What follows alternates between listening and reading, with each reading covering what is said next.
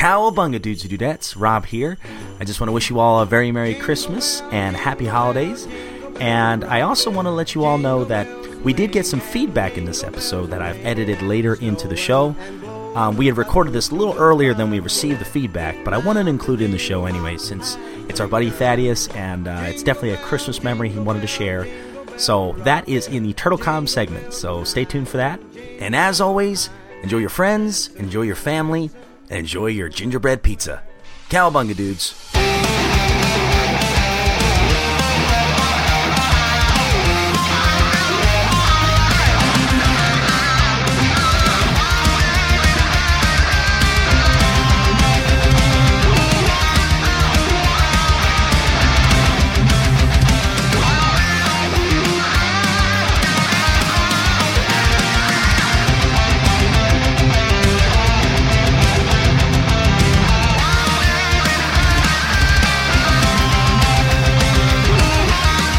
Dudes, Michelangelo here, you know, the master of the whirling pizzas. And you, my friend, are listening to Turtle Flakes, a bodacious bowl of Ninja Turtles goodness, brought to you by my radical dudes, Rob and Josh. Cowabunga! Cowabunga and Merry Christmas, dudes and dudettes. This is another episode of Turtle Flakes, and I am your co-host, Rob. And joining with me, as always, is my partner in Ninja Turtle crime, Josh O'Rourke. Merry Christmas, everyone. Cowabunga. Cowabunga, and Merry Christmas, man. So are you ready for Christmas yet? Yeah, I'm pretty much ready. I've just got to get presents wrapped and stuff. So, yeah. Everything's in Amazon boxes, and every year I really think about just giving it in Amazon boxes. Just be like, yeah, unwrap that. Go ahead. I don't even care. It's 5 o'clock in the morning right now. The one day a year parents get to sleep in, and kids don't let them. So Nope. You're right. And I'll tell you what. Maybe there's a certain song you're going to hear on today's green screen that will inspire you to wrap your gifts. Oh, man. I take a lot of pride. What I put a gift inside. Oh, gosh. We're already starting out on the wrong foot. Oh, man. Yeah.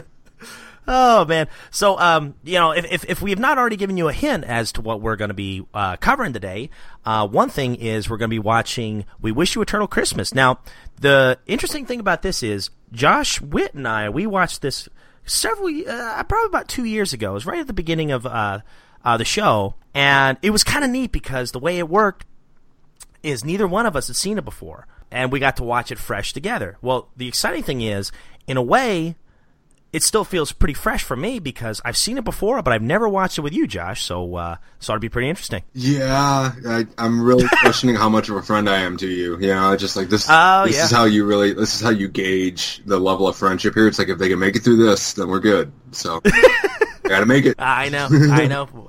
I've got faith in us, man. All right. And, we're also going to be covering issue 65 of the IDW series. So, got a lot of good Christmas stuff. And we're also going to discuss, some of our favorite Turtles memories, regarding Christmas memories, I should say.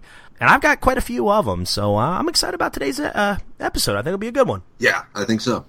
Yeah, it's going to end 2016 on a high note. Yep. And I'll tell you what, 2016 has been a pretty good year for Turtle Flakes because we've posted more episodes this year than I think we ever did in 2015 or 14 or 13. So yeah, it's been a good year for Turtle Flakes. It's been a bad year for pretty much everybody else, and the whole. Yeah, we're sorry. Oh God, yeah. There's balance to the Force, but we didn't know the world side of the Force would be so on the deep end. Not bad. True. Yeah. And I'll tell you what, we still have some really, really great plans for 2017. I think we're going to do the weekly format, Lord willing. Yeah. I know, we'll probably not make every single week, of course, but no, we're doing it. Right. Talked about it for 3 weeks. We're doing it. Right. Josh will kick me off the show. Yeah, and you don't want me to be the only one on this show. You don't want to be Josh O'Rourke and Jay Weezy. Okay. Oh, you could have Nicole on here. Josh O'Rourke too. Oh, sweet. Well, so first of all, my man, I've got a few announcements I want to just get out of the way. I've got a little bit of bad news to start things out.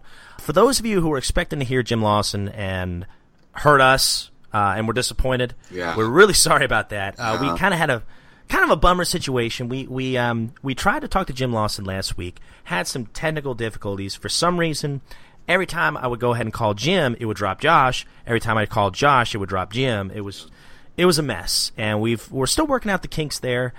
Jim Lawson, cool guy he is. He said, just anytime we can get the kinks worked out. He said sometime after the holidays he'd be happy to come back on, and I promise you guys we will get him on here. I'll get whatever is going on with Skype fixed, and it'll be awesome because we're going to be discussing Volume 2. We're going to be discussing his Kickstarter projects, and he will be back. Sorry. And there is Josh's contribution. That's what we thought. Yeah. He was just tired of answering questions about the Rat King. I'm sorry. That's it.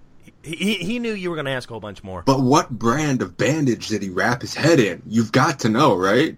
Right. It stayed on there. Yeah. Yeah. Yeah. Rain, sleet, snow, shine. Man, it was there. It was there. And we also got an email this week, which I wanted to go ahead and share real quick. Very, very kind email. Let me pull it up here. And this is from our friend Brian. So let's see. He says, "Hello, Rob and Josh. For almost a year now, I've been trying to figure out details to begin doing my own TMNT podcast. Being a huge TMNT fan and an experienced interviewer, having done work for a few magazines.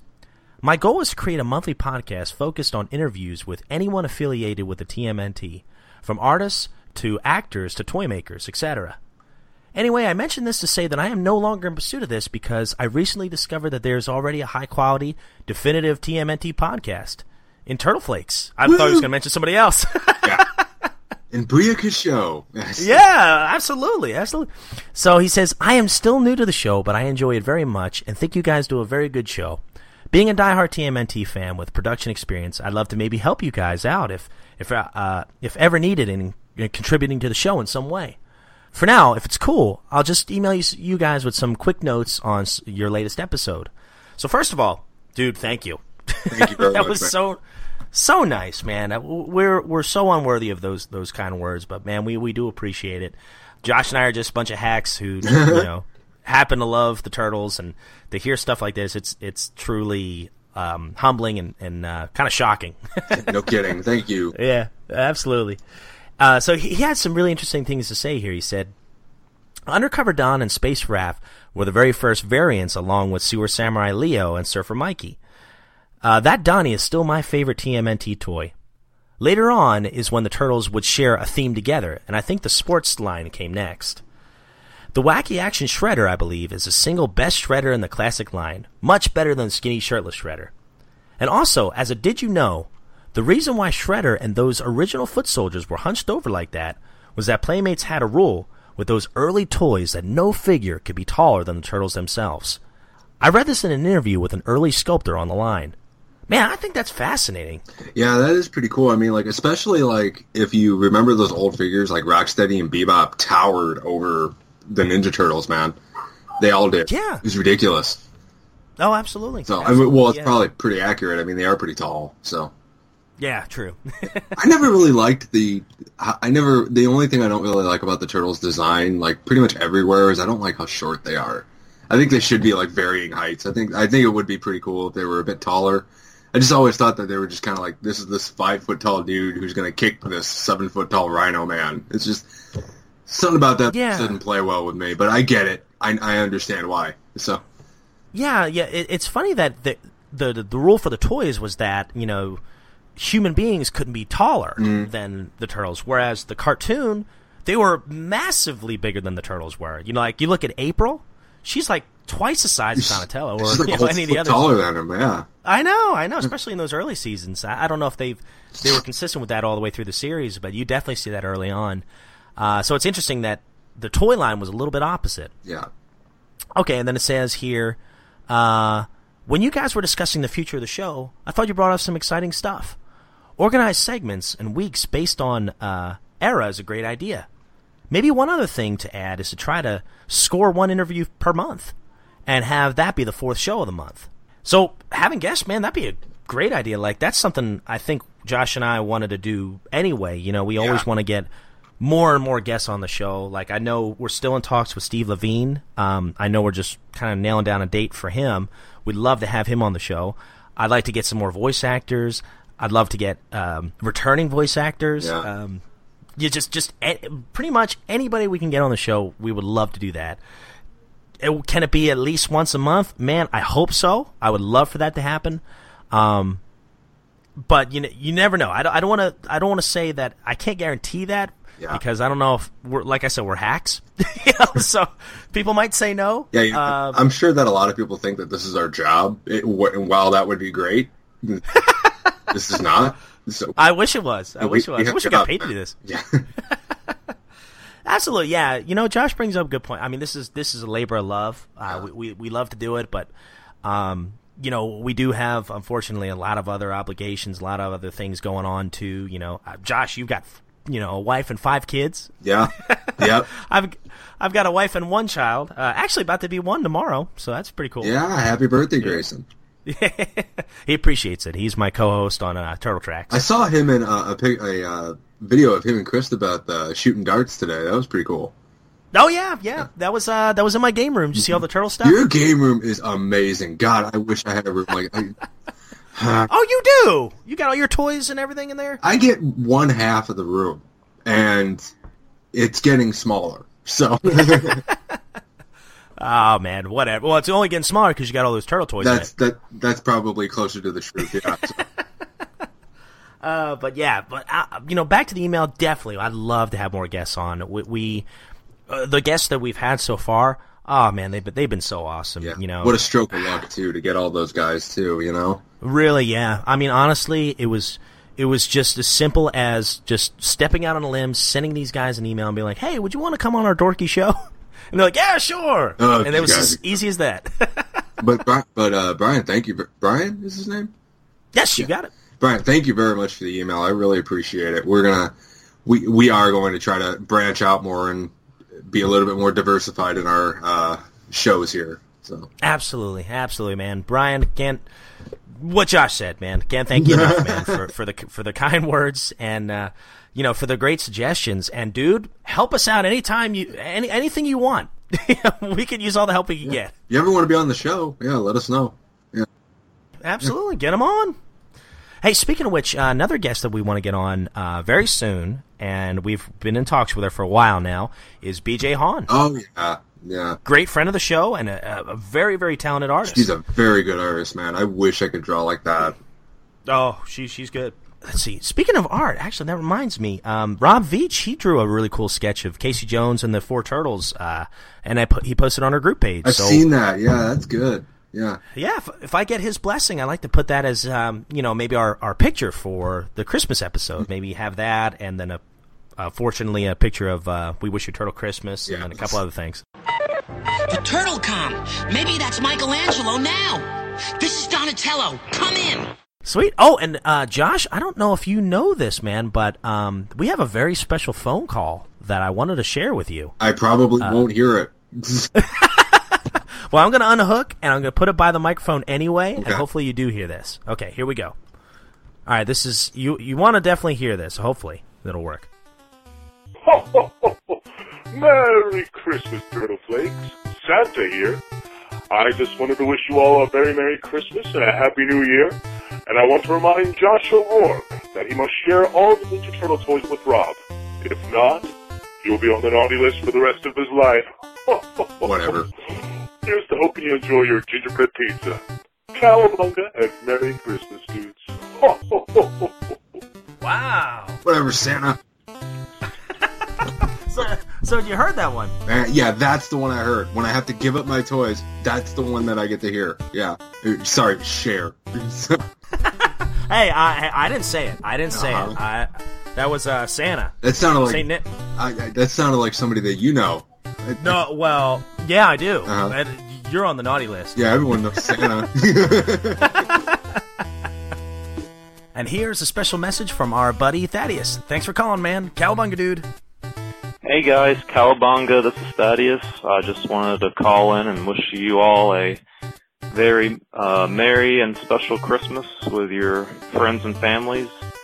And I know I've mentioned this before on the group but I just wanted to say thank you so much for everything that y'all do for the Turtle Flakes podcast group.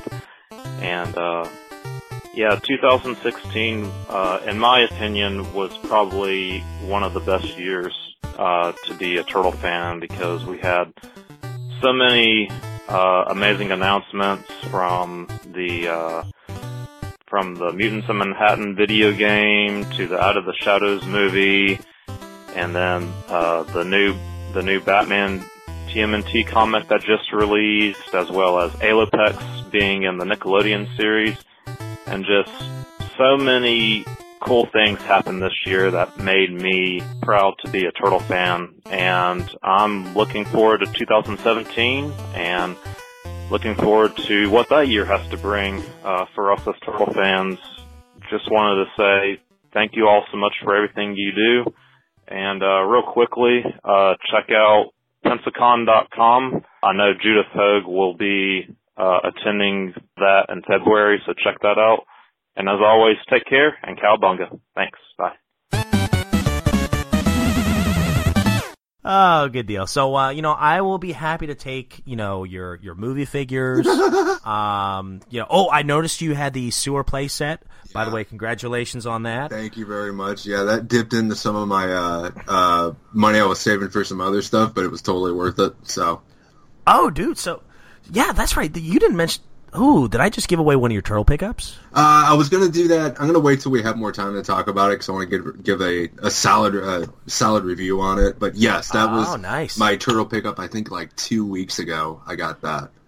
So I got that like the week after Thanksgiving. So. Well, sweet. Speaking of pickups, you get any more? No, Christmas. No, not doing anything. No. Good for you. I'll tell you, you've been very consistent. It's probably gonna be super embarrassing, like next week's episode when it's after Christmas and it's January. Be like, yeah, man, I splurged. So sorry. My wife is mad. Oh yeah, no, not at all, man. Let's see. I'm trying to think. I wrote down something I picked up. It's been very, very kind of sparse these last couple weeks. Let's see. Did you get Universe number 5 yet? It is in my box, because I actually went to the comic store on Tuesday because it was my day off. Went there and asked Randy. I was like, hey, man, anything in my box yet? He's like, no, but Universe is coming out tomorrow, which was this past Wednesday. Yeah, it was Wednesday it came out, yeah. Yeah, he said, so it's. I know it's in there now. I've just not had a chance to pick it up yet, but the cover looks amazing. Oh, man, love that cover, yeah. Yeah. It's great. It's a good issue, man. You're going to like it. Oh, you've read it? Yes, I read it this morning. Yeah, I downloaded it this morning. Ah, man. I see. I got to know what's going on with Leatherhead and Old Hob. I got to know. It's that cover is slightly misleading. I mean, that does happen, but it's not what you think. Ah, okay. Dang it, that is misleading. Yeah. Wait, no, I don't want to give anything away, because there's a lot of really cool, surprising stuff that happens there. So. Ah, very nice. Well, I was going to say, so I do have Universe 5, and I also got, now this I do actually have in my possession now, is Batman Adventures issue 2. Oh, okay.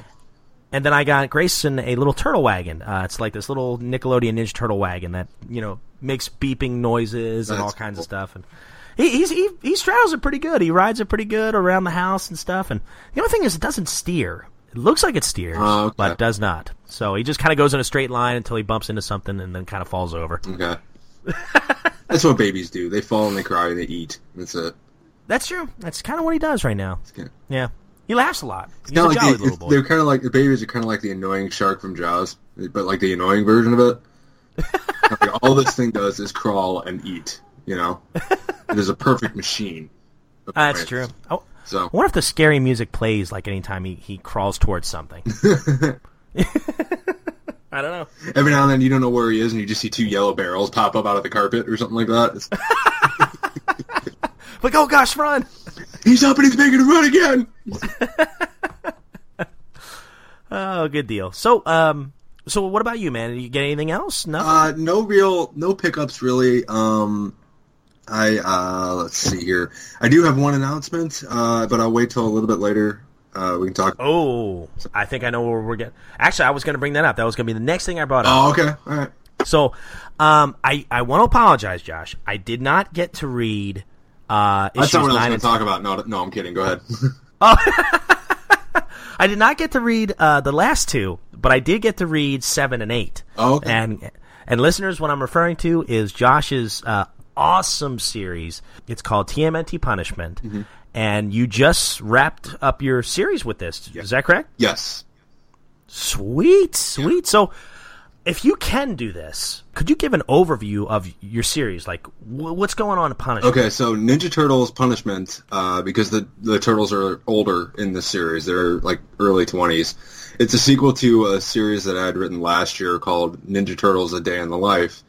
And that story introduced this new group of villains called the Dominators. And spoilers, but at the end of A Day in the Life, the leader of the Dominators, who is a character I created called Oroku Ryu, who is the Shredder's son, he kills Splinter. And the Turtles kind of flee to Northampton. And at the end of the first story, Leonardo leaves the Turtles and goes off on his own. And so Punishment picks up about 3 days after A Day in the Life. And Leonardo's gone. The Turtles come back to New York, and they decide. They're of two minds. Raphael wants to go out and look for him. Donatello says that Leonardo's going to eventually figure out what's going on, and he's going to come back. So let's wait here. And everybody kind of decides that waiting is probably a good idea because Leonardo, even though he's angry and disillusioned, he's smart enough to know that he can't take on the Dominators by himself. So they wait. And what Punishment really does, it is a story of Leonardo and Oroku Ryu, and the reason it's called Punishment is because they are punishing themselves, basically. Leonardo really wants to put a hurting on the Dominators. It's the first time in his life that he wants to seek vengeance, and he, not to give anything away to any listeners, but he does something early on in the story that really just like shakes him to his core, and the ending towards the back half of the story, what happens with Ryu is he decides that, well, not that he decides, but he actually cannot handle the fact that he killed Splinter. It's like killing Splinter was something he wanted to do for the death of his father because he blames Splinter for sending the Turtles after his father. He doesn't care about the Turtles. He wanted Splinter. And after he kills Splinter, he's like, he just kind of realizes, oh man, I'm a murderer. I can't handle that. And so he wants to just kind of take off and just put that all behind him. And something happens to change his mind, which isn't a spoiler because I haven't told you what it is. And there's an introduction to, at the very beginning of the story, like the first 4 pages introduces the actual person behind the scenes with the Dominators, who is a character called Hun, who is a woman in this series, who is a member of the Foot Clan. And you find out, and I've alluded to this, and I openly state it at probably around chapter 8 where you had last read, the Dominators are just, unbeknownst to them, they are just a front for the Foot Clan. The Foot Clan has always been the enemy, and nobody's realized it until it was kind of too late. Which I was super nervous about because I wanted to create an original villain, but then I just kept coming up with ideas, and this story was super hard for me to write just because of the places I took certain characters that I don't think Leonardo should be a vengeful killer. I don't think he should be the Punisher or Wolverine or whatever. That's not him. That's not in him. And right. And in fact, this isn't a spoiler, but I won't say what happens, but at one point he just kind of snaps out of what happens and realizes what he's done, and he just immediately goes back to his family. And I felt like I was really going to make people mad with that because I spent, at that time, it was 5 chapters building up the fact that Leonardo was this Avenger, and no, he's not. Nope. I did. Yeah. I kind of felt like I did a bait and switch, but maybe I didn't. I don't know. But so I just finished up Punishment, and I think the ending might be a little bit divisive, but I think it's really going to go somewhere good because there's going to be a third series, a third storyline, and that's going to be called Ninja Turtles: We're at War. So, and that's going to be the last storyline for a while, anyway. One thing I really like about your storytelling is, and this is something that I've discussed before, is you really do a great job of getting in the psyche of these characters, and asking questions that kind of remind me in some ways of what Tom Waltz is doing right now. Oh, okay. Thank you. Absolutely, man, and in some ways you do your own thing too that is very, very unique. Like, for instance, I think it was part 7, where 90% of the episode, or the issue, I guess you could say, is Donatello writing a letter to Splinter, who's dead. Yeah, that's the whole chapter. Yeah. Oh, it's powerful. That was actually one of my favorite sections you've done, because here you've got Donatello, wondering. It's interesting. At first, he's kind of course, he's very, very sad. He's afraid. The reason he's put off writing to Splinter for so long is because he never felt like he could put in words, or he could. How do I put in words myself? he could do justice in words of how much he misses him. Yeah.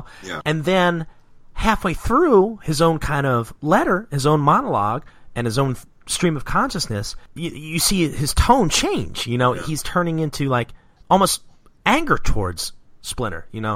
Saying, "Hey, there's always been a part of me that's kind of felt off because you trained us to kill."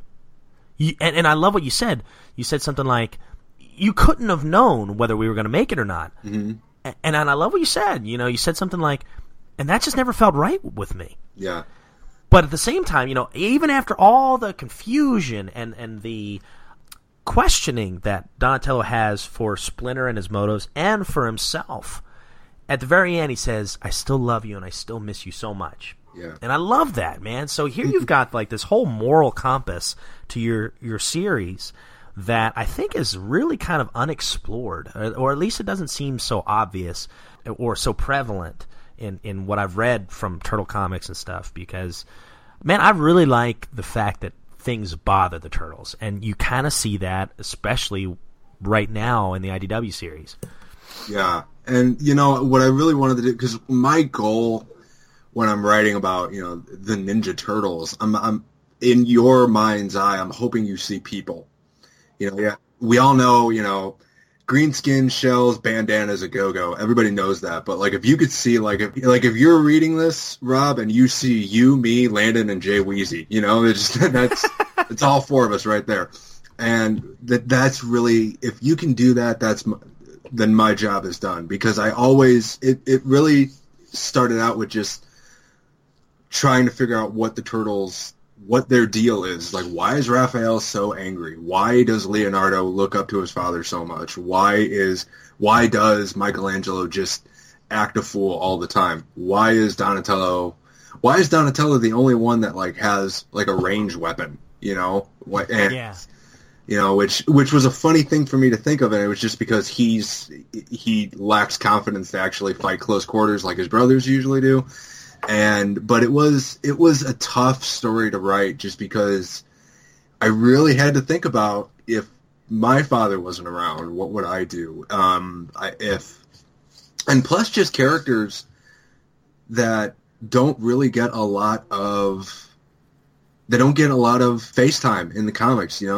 When was the last time you saw Ace Duck do anything in a comic? When was the last Mondo Gecko comic you wrote or you read? Has anyone seen anything from Venus de Milo since Next Mutation? And those characters are all super important to me. They're all front and center. I mean, Mona Lisa is one of my favorite TMNT sidekicks, and there's going to be a couple of more stories. I'll go into it in a minute, but Mona Lisa and Raphael, that relationship was the first thing I thought about when I was writing the last story. I was like, right. I don't want to write an angry Raphael, because he's going to get older and just get over it. And what gets him over it? It's just he found somebody that he couldn't lose, or he couldn't stand it if he pushed this person away. And well, how did they meet, and where did this happen, and where did they go? And then I introduced some new characters outside of the villains. I introduced 2 new heroes that were characters called Frank McKenzie and Nimi McKenzie, a husband and wife crime-fighting duo, which I put a lot of thought and a lot of energy and time into creating because they were characters that I wrote when I was really young and first started writing, and everything was like a noir story for some reason. But those two characters always stuck with me, and I said, you know what, I may never write a story with them, so I'm going to put them right in here. So there'll be more with them. And yeah, I really like those two, by the way. No, thank you. Yeah, I was super nervous just because it's really easy to write. I know I just said you don't see a lot of them, but it's kind of easy to write the Ninja Turtles and the Mutanimals because if you just run out of an idea, just go read a comic and let that inspire you. When it's two characters that you just created out of your own brain, it's kind of like, I really can't run out of ideas right now. So, right. Yeah. Well, man, you're doing a fantastic job, man. I am super duper impressed, and I can't wait to finish it up, man. It was my goal to do it, and then my son went crazy about about 1 or 2 in the afternoon, so I didn't get a chance to get completely caught up. But no problem. Well, I'll tell you what. Once I do, I want to dedicate a lot more time to this. I want to talk about it some more. Okay, no problem. Yeah. But in the meantime, listeners, check it out. It's on bargainbinradio.com. He just finished part 10, so this is the end of a big story arc with him. And man, I promise you, Josh, poor guy's not getting paid for any of this. He's doing it out of love.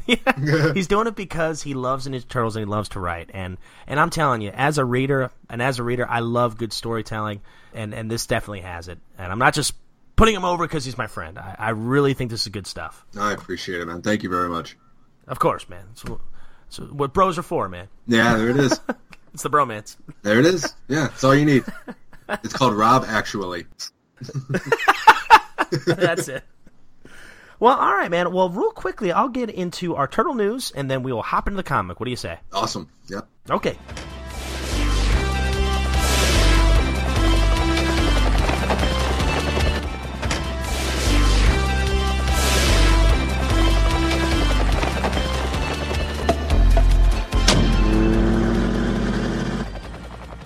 So I asked Thaddeus Manning if he had any news for us, and that was a silly question because he always does. Yeah. Let's see. Let me pull it up here. First thing is Rob Paulson, the voice of Raphael in the 87 cartoon and Donnie in the 2012 cartoon. He'll be attending the Atlanta, Georgia Comic-Con called the MomoCon? Have you ever heard of that? I don't know, man. I think MomoCon really plays to a difference. So. Yeah, the MomoCon, yeah. So I guess MomoCon, that's MOMO Con, on May 25th through May 28th. So he will be there. And if you want to check out more information, that's MOMOCon.com. Let's see. Sounds good. Yeah. The MomoCon, let's see. Like Megatron's mother. Not MomoCon. Oh, gosh, that's good. Let's see. The next one says, the TMNT will visit Dimension X in a new IDW one-shot story for Free Comic Book Day 2017.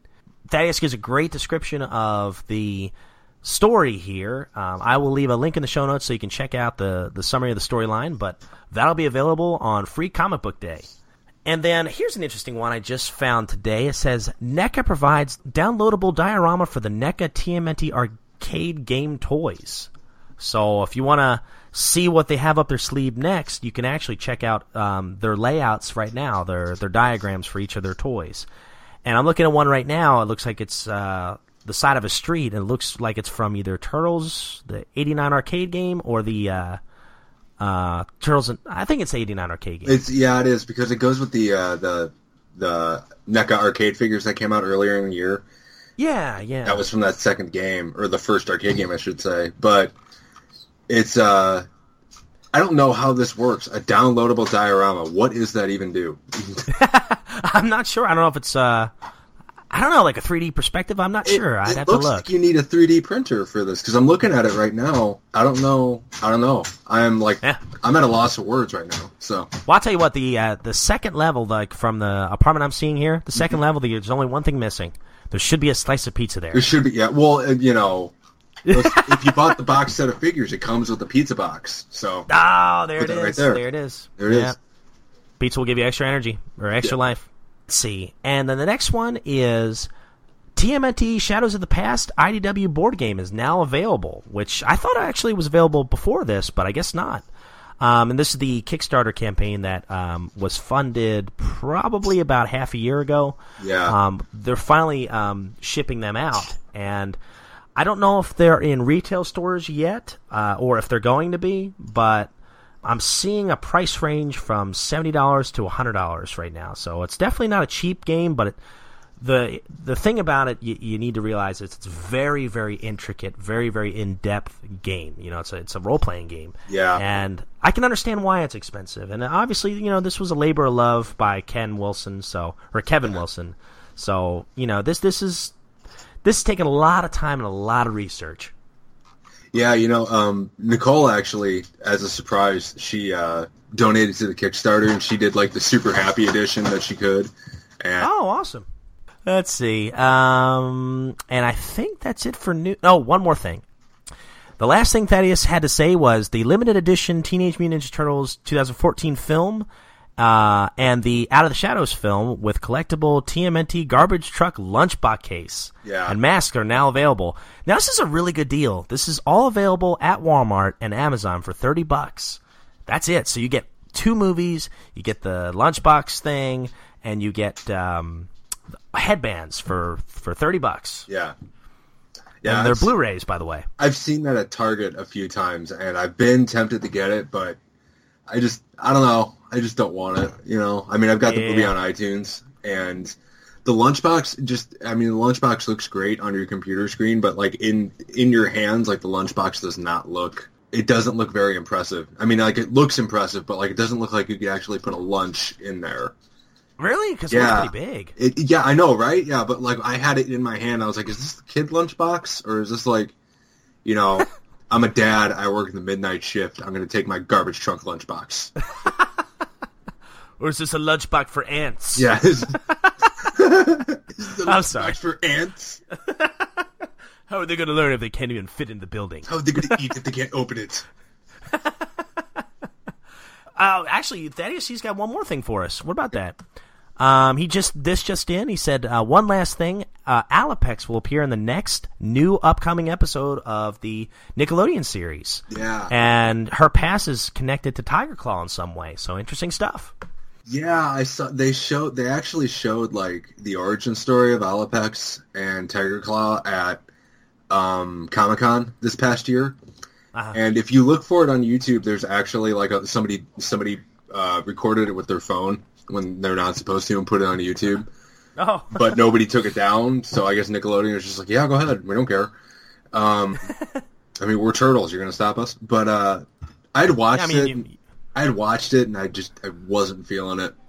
You know? Really? Yeah, I mean, I like the design of Alapex. I like Alapex as a character. I think she's great. But I just wasn't feeling it. I'm not really a big Tiger Claw fan. I think Tiger Claw... Oh, really? Yeah, you know, I just don't get that from him, you know? I mean, Bebop, Rocksteady, love him. Baxter Stockman, love him. Even, I really like, what's his name? Razor. Chuck Norris. Chuck Norris turned into Razor. Chris Bradford. Chris Bradford. Chris Bradford, yeah. I love Chris Bradford.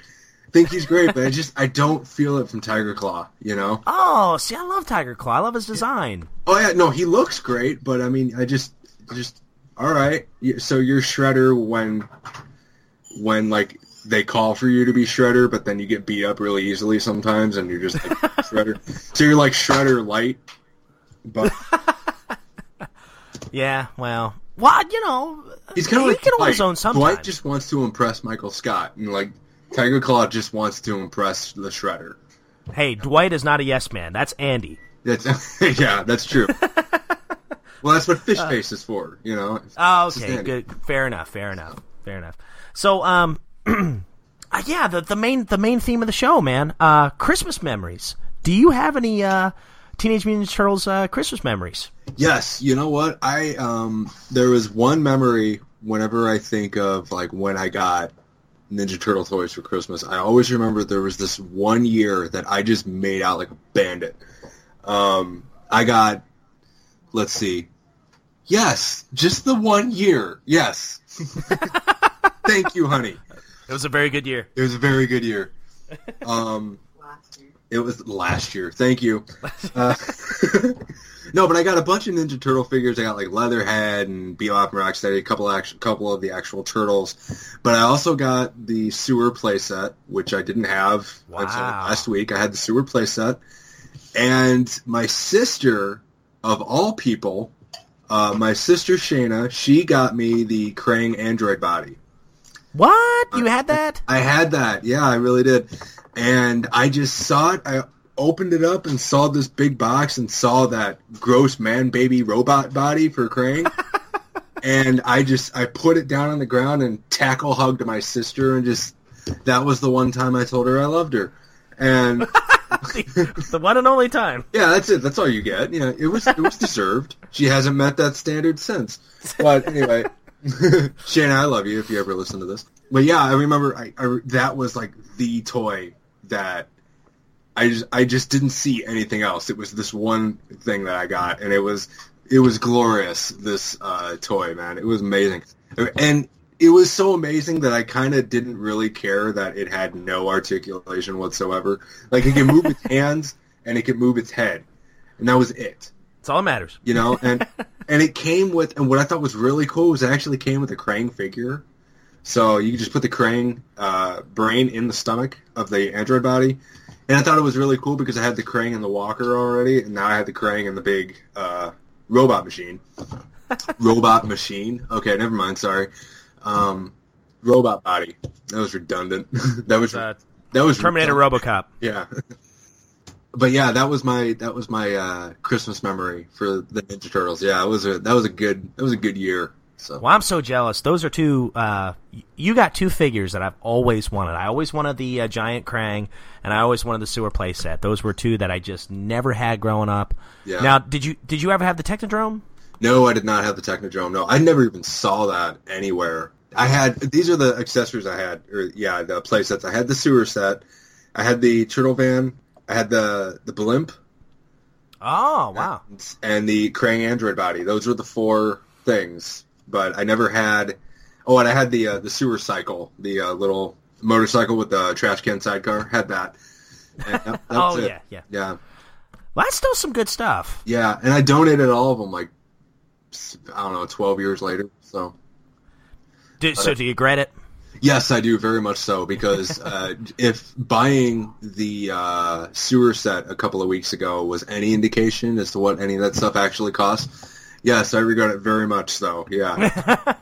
Yeah, the Sewer set's the only, like, accessory that I'm going to get, so I have the Turtle Van, and I might get the Sewer cycle, because I've always wanted to get that back, but I just haven't found one that's complete yet. I don't need a box, I just want it with all the accessories and stuff.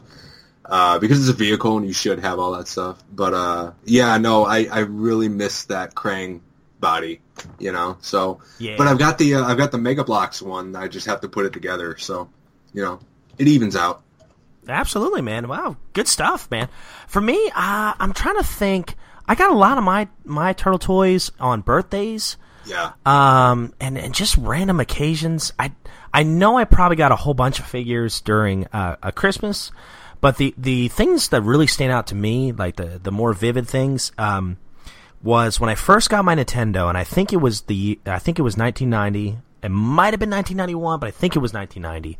I had gotten my Nintendo Entertainment System with Batman, Super Mario 3, and Tecmo Pro Wrestling, and then Turtles 2. That was my first Ninja Turtles game. Yeah, and I played that all the time. Mario 2. You know what happened? Your father had to get like a Sears credit card so we could get a discount.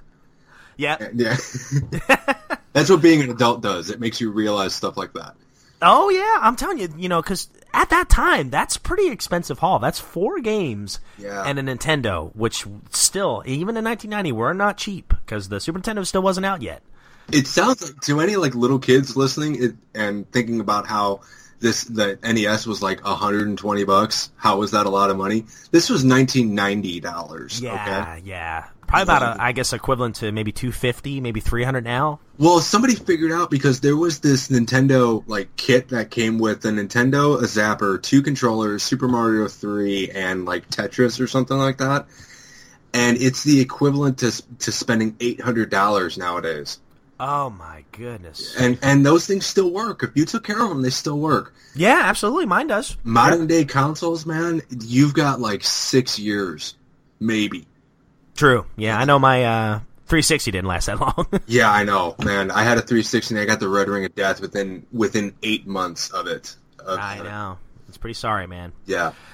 Yeah, so I'd gotten Turtles 2, and my sister and I, we played either it was Mario 3 or we played Turtles 2. Yeah, we either played those 2 games together, or we just, I would play Batman Solo or something like that. Yeah. But I played Turtles 2 all the time, and then I played the arcade game in the Pizza Hut lobby that was by my house when the movie came out, too. Yeah. So, I remember thinking, because I had played the Nintendo game first, I remember thinking, oh, wow, this arcade game is based on the Nintendo game. Hopefully it worked that way, yeah. All right, exactly. I was like, wow, this is awesome. And then I think the Christmas after that, 1991 or maybe 1992, I had gotten my Sega Genesis, and I was all excited. I got a Sega Genesis, my one of my favorite consoles, and I was so anxious to play my Sega and stuff, and for some reason my dad, I don't know why he couldn't hook it up right away, and then we went over to my aunt's house. Longest day ever. Right, exactly. So I'm thinking, all I'm thinking about is my Sega Genesis and stuff, and then my uncle, he's like, oh, I got you a little present here. He's like, I know you got a Sega, but this is a Nintendo game. You still got your Nintendo, right? I said, yeah. And he gives it to me, and it was Turtles 3 boxed, and I just... Man. Oh, man, I still gush over that box art. It's a gorgeous looking... It's the best box art, yeah. Well, it's almost the best one. The best one was the first game. You think so? See, I actually prefer the third game. Well, the first game's box art, which was an issue, the alternate cover to issue 4 back in the day, yeah. I had that poster. I remember my mom bought me that poster. Like, she found it at like a Town and Country grocery store one day. And I came up with school. She's like, "Look what I got you!" And she put it on the wall, and I was like, "Wow!" And then every I think like that weekend was like a payday weekend. So every payday weekend, we got to go rent a game. We got to rent one game and run one movie every 2 weeks. Oh, and awesome. I saw the Ninja Turtles game, and I was like, "Oh my god, this is the same box art!" And I was like, "Yay!" So that one's just that's nostalgia speaking. But yes, I do like that one the best, just because. That's just the Ninja Turtles just kicking so much. They're just BA all over the place. Yeah, I agree. It's awesome. And I had no idea, because I was like, man, why does Krang look so different? Man, Krang looks... and what is that dude's skin peeling open for, Just... Yeah.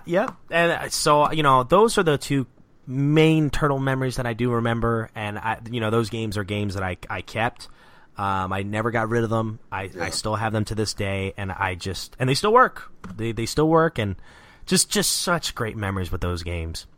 So we got some feedback on this. I asked some of our friends of the show, if they had any memories, Christmas TMNT themed memories. So Thaddeus Manning says, I have 2 Christmas memories regarding the Turtles. One is from Christmas 2007, and the other is from Christmas 2014.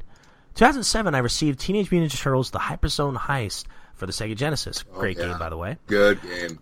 Oh, yes. 2014, I received a bunch of Turtle toys from the Nick TMNT toy line, such as April and Baxter, and I also received the Playmates original comic book version of Michelangelo and Raphael, as well as a TMNT holiday sticker book, and TMNT Ghostbusters issue 1. So good stuff there, man. Michael Larson says, my favorite TMNT memory was when I was 10 years old. I received a lot of turtle-related toys for birthdays and celebrations, but this one was different. My grandma that year had bought me my most prized TMNT toy, the Technodrome. Oh, jeez. I know, lucky dog. He's the one. Yeah. I still have it to this day, and now my son gets to enjoy it just like I did. Good stuff, man. Good stuff. That dude's super nice to his son. I would not let my kids touch that. Just like, nope. Like, careful with the eyeball. It's on the shelf. It stays on the shelf.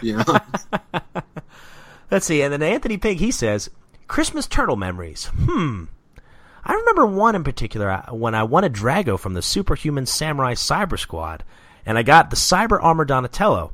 Not sure if that's the name or not. And another Christmas I remember getting a used TMNT3 NES card. Best turtle game on the NES.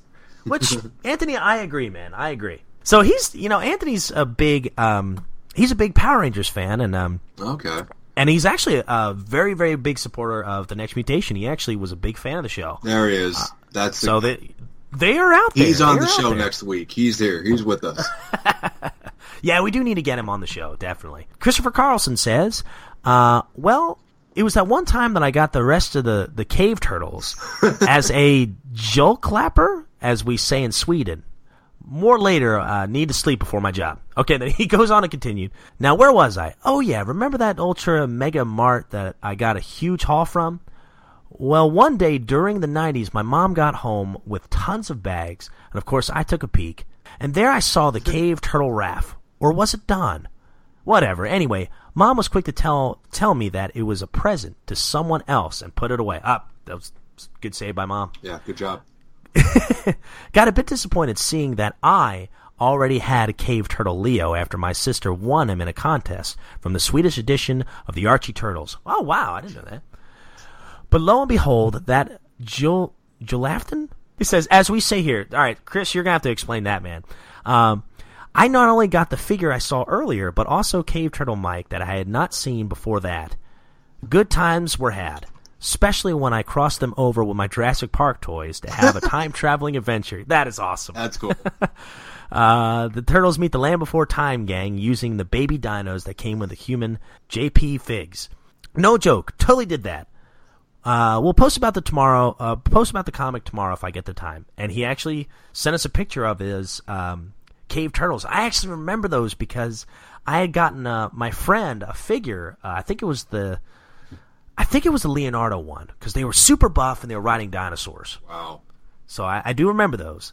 Anna Boucher says, and I don't think we've heard from her before. So this is a new contributor. Awesome. She says, I have one of my coolest memories from last year when my family and I went to my brother's home for a visit to celebrate Christmas together as a family.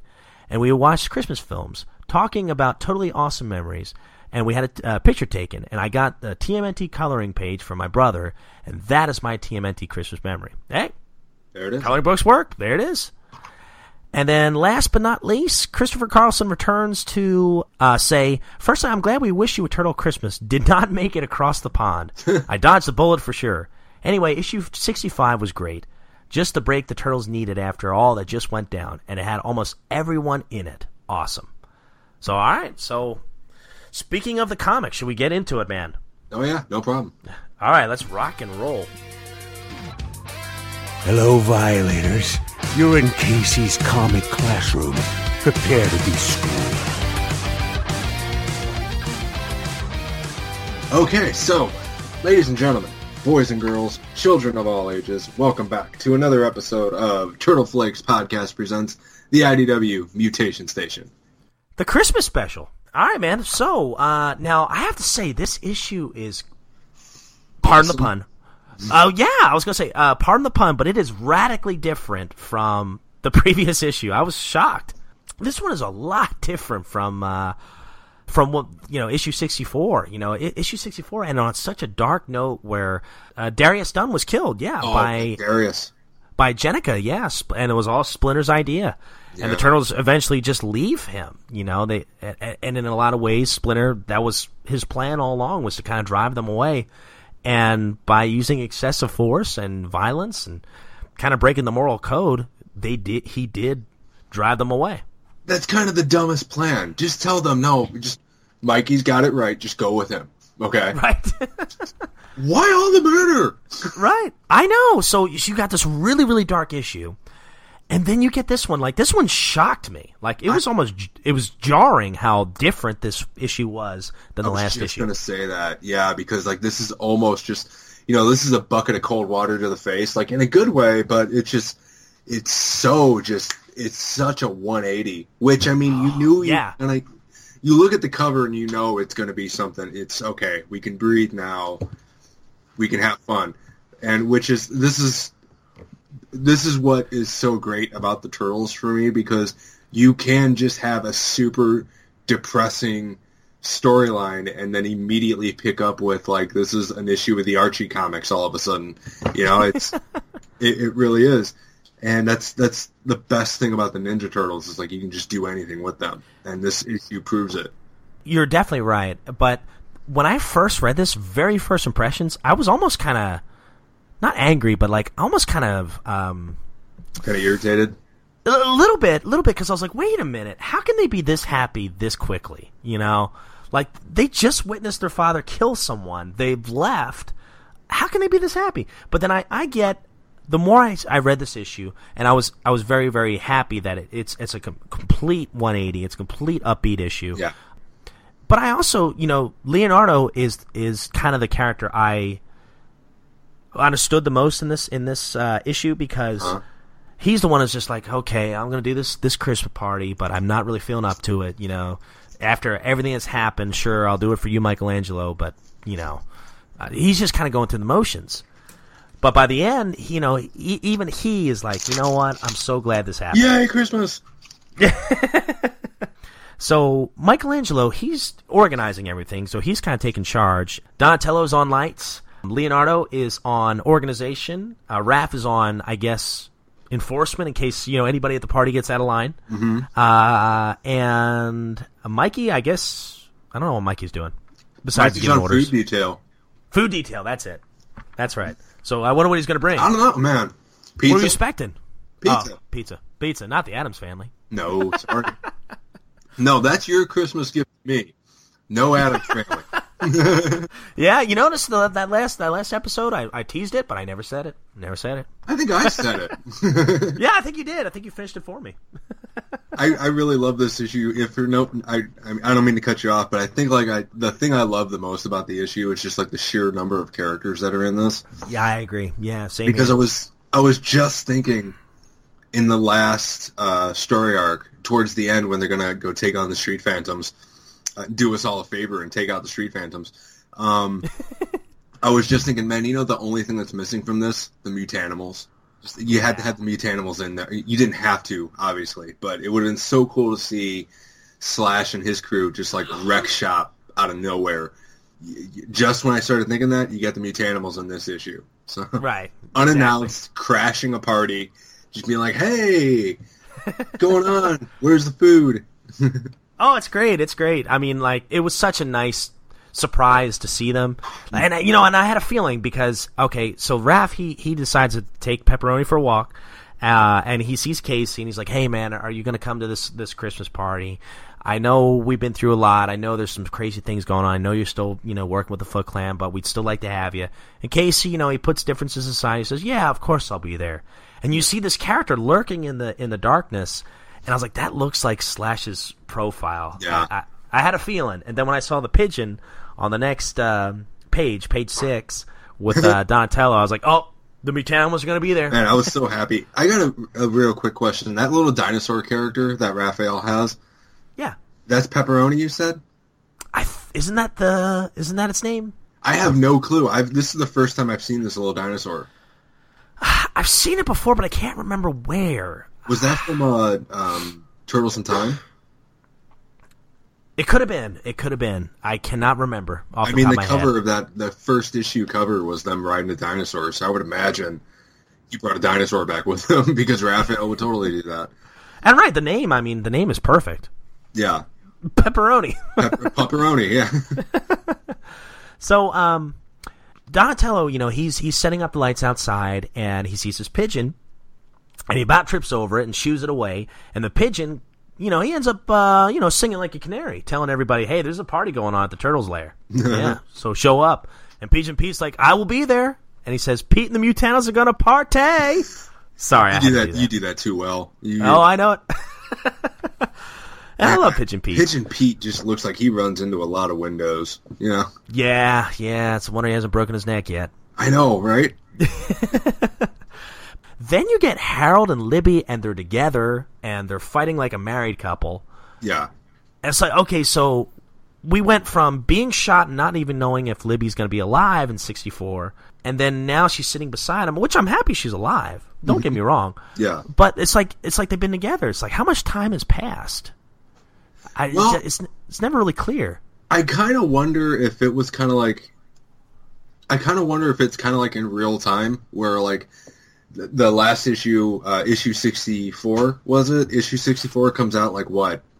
November 25th or something like that, and this one comes out December 23rd, or December 21st. I was like, well, yeah, maybe a month has gone by. You know, that's Right. what I thought, because if you really read how Casey and Raphael talk to each other, they haven't talked to each other in a while, so... Yeah, exactly. And Casey even mentions, because April is going to be at the party, he mentions that he hasn't even talked to April in weeks. So yeah, okay, I get that. So and I'm very happy they're together, because having two big scientists like that, who knows what they could end up creating together. Yeah. So again though, Harold was furious with the Turtles, and he said, get away from me. I don't want anything to do with you, because no matter what happens, something happens. Something gets destroyed when I'm around you guys. And yet that kind of goes away in this particular issue. So already we get kind of some resolutions to some kind of open-ended conflicts from the last issue. So going back to the party, Woody shows up from, was it Rupert's Pizzeria? Yeah, something like that, yeah. I'm trying to look. Yeah, Rupert's Pizzeria. It's on the box, yeah. And he has the hots for Angel. He's immediately smitten for her, yeah. Which is hilarious, because it's kind of like, you have no idea how dangerous that girl is, man. Don't even talk. Don't mess with her. Yep. She will just eat you alive. It's just, yeah, she'll cut you. Yeah. She's a man-eater. Yeah, and then Slash just shows up with a big old thing of candy. I don't get how Slash can sneak up on anybody. I was going to say, how did he get in? The dude's bigger than the door he just walked through.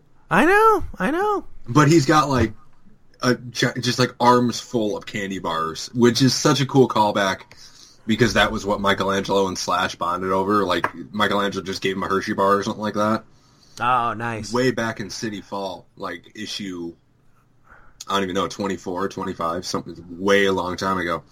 And that was back when he was dumb Slash.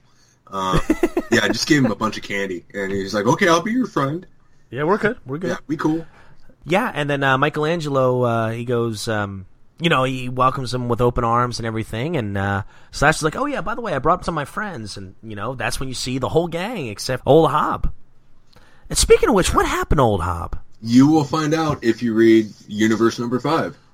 Okay, interesting, because I couldn't remember if he had a falling out with the Mutanimals or not, because I think originally Michelangelo, didn't he have a falling out with the Mutanimals? I'm sorry, you mean why is he not with the Mutanimals? Oh, yeah. Okay, he wasn't with the Mutanimals because before the Leatherhead story arc started, the Mutanimals and Old Hob had a falling out, because at the time, Old Hob worked out a deal with Hun and the Purple Dragons to buy. Oh, yes. So I forgot all about that. And then Hun, he was buying weapons from him with the understanding that his gang wouldn't try to hurt the Mutanimals. They would be not protected, but just left alone. And Hun tried killing Michelangelo, so that was it. Hun was just like, no, you're done. You're dead to me. If I see you again, you're dead, Wow. Powerful stuff, man. Yeah. This is really kind of where the comic shines, in my opinion, because you've got the whole Mutanimal crew, except for Old Hob. Everybody's there. You've got Pigeon Pete, Mutagen Man, Ray Fillet. Who is the female? Tanya. Tanya, yes, yeah. Thank you. Yeah, she's another cat. Yeah. Yeah. Then Mono Gecko. Mutagen Man. Did you talk about Mutagen Man? Yeah, Mutagen Man. Oh, gotta love his look here. Oh, and what was the Hermit Crab's name again? I can't remember. Hermit. I think it's Hermit. I think his name is Hermit. Hermit. Okay. Yeah. Yeah, so you got the whole crew, and it's cool because all the personalities kind of shine. They're all huddled together.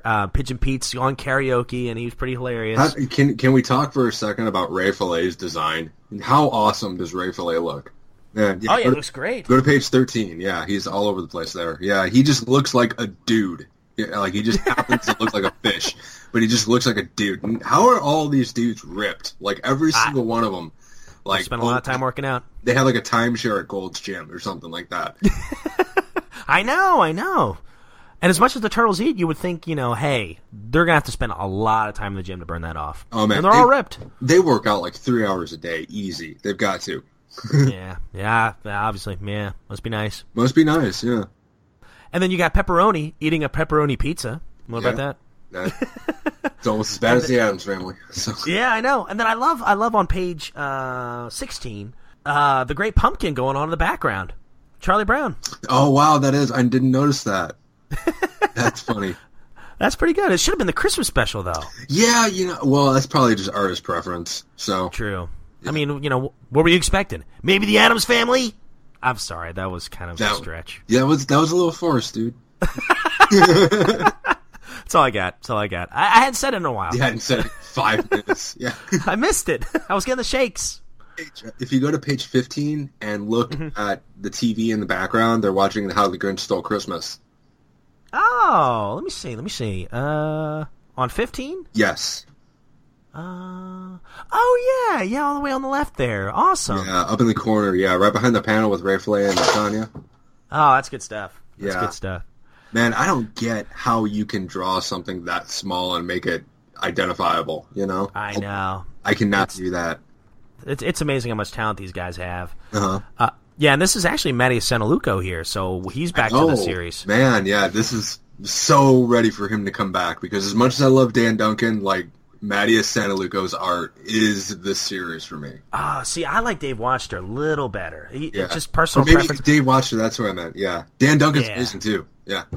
Oh, yeah. I mean, they're all great. I mean, I love them all for their own reasons. Yeah, one thing I was... Link. Yeah. No, I agree. One thing I was really impressed with this issue, not only is the artwork great, is the coloring, man. It's such a beautiful issue. For as dark as this series gets, you could never tell by looking at it. No, it's so it's beautiful to look at, and such a great change of pace from other comics out there. It's just this thing is like the traffic cone of comics out there. It's just like, you notice it, there it is. Yeah, and I just love the tone of this issue too, because you just have them kind of all goofing off. It's just a funny issue, and Casey and April, they kind of patched things up, because I know there was a point in time where they weren't even talking anymore. Yeah. And he gets her a gift. Oh, and then Donatello rushes in. He's like, "Everyone outside, check this out!" And then we have a Clark Griswold moment here. I know. Yeah. So he goes to light up the. Where are they staying? Is this a church house? They're living in a church. Yeah. Okay. It's their old lair from way back in around. Oh man, I cannot even remember what story arc. It's early, within the first 20 issues. They move out of the sewers and into a church, and they have to leave the church because Slash destroys it. So, wow. And after the whole issue 50 thing, Michelangelo goes back and repairs it. So Donatello, he goes to light up all the lights, and of course it's as bright as can be, just like the Christmas Vacation movie. Yeah. And I love this. So all the lights go out in the city and stuff. And then we get a callback to Bishop. He's like, "Hey, what's going on with the transmitter over there? There's some kind of anomaly going on." He's like, "We had their location, and then they're just gone. We don't." Yeah. Yeah, which is a nice tie-in to TMNT Universe, because he doesn't show up in the regular series; he's in the side series. Right, exactly. So it's a nice way to tie both of those together. So. And then, of course, you got Pigeon Pete singing "When the Lights Go Down in the City." And, they're all just kind of huddled outside admiring the lights. And even Raph goes, "Hey, nice going, Griswold." Yeah, I know. So nice moment there. And then we get our epilogue. So do you want to describe this real quick? Yeah, the epilogue is it's at night, all the turtles are asleep, and you see just one doorway open. And what's really cool about this is there's 6 or 7 panels on this, and 4 of them are to each panel is one of the Ninja Turtles' bedrooms. So you get to see their own personalities here. You get to see how Leonardo has everything is just Japanese architecture. He's even somehow got the paper doorways. He's got a bonsai tree and his swords, and he's laying on a flat mat on the ground in the middle of the floor. He's got a punching bag and everything. Raphael's room is definitely the best, because he's got all just nothing but just workout and weight equipment and everything, and he's got a poster of Wolverine on his wall. And your favorite character? Yeah, I hate Wolverine. He's the Street Phantoms of the X-Men. So, but it makes sense, because Raphael is just the kind of wingnut that would love Wolverine. But and then Donatello's got Donatello looks like the Geek Squad desk at any Best Buy, and Michelangelo's is just. He's got a Vanilla Ice poster. I love that. which I do love, and he's also got a Wu-Tang Clan poster. That's awesome. Yeah, but then you see somebody walk in, and Michelangelo, because he's a giant kid, he left cookies and milk for Santa. Somebody comes into the house, leaves presents, and takes a cookie, and walks out. And Michelangelo hears something, and he finds a present for him, and he unwraps it, and it's new nunchucks. He's got new metal nunchucks. And then you see outside, admiring the lights on the church, is Splinter, and he says to his sons, Merry Christmas, and you see him eating a cookie as he's walking away. Wow. So, okay, first of all, on the surface, man, what a cool scene. I love this scene, and I love this issue for so many reasons. But what do you think of Splinter showing up, especially right after all this stuff that had happened? That was what saved Splinter for me. Interesting. Not that I wasn't liking him, because it's Splinter. You like the Turtles, you like Splinter. There's not one Turtles fan out there that says, I like the Turtles, they're amazing, but that Splinter guy's got to go. It's like, no. You take one, or you take them all, or you don't take any of them. You don't just take one. But when he had the dumbest plan in the world to push his sons away, it's just like, just kick them out. Just be like, you're too old to live here, go away. You go get a job, but it really saves, because I thought he was just going to go full on villain. And it shows that, no, he never will. He never will. He will never cross that line with the sons. And it really makes me feel better about the possibility of there being a fight between Splinter and the Ninja Turtles. Maybe it won't happen. Maybe they will just let bygones be bygones, Interesting, man. So I totally agree. I think after seeing this side of Splinter, he cares. How can, as a reader, how can you not like Splinter at this point? Sure, I disagree with the things that he had done, but in the end, he still loves his sons, and in the end, he still will do anything it takes to take care of his sons. I also agree with you that I don't necessarily see, especially now after seeing this, I don't see the Turtles fighting against him. Yeah. But I still see him dying. Because, again, he's still the leader of the Foot Clan. I still see something terrible happening to him. And that stinks because, again, I agree exactly with what you said. Splinter is one of my favorite characters. Splinter was always one of my favorite characters. And I'm not looking forward to that moment where we're gonna have to say goodbye to him. But I can feel it. It's gonna happen. I just hope it's later than sooner. Yeah, I get the feeling though that this is hey, remember this moment. Remember how much you love Splinter, because this time next year, there's gonna be a body. Oh gosh, I hope you're wrong, but I think you're right. Yeah, that's the one I get right. Sorry, listeners.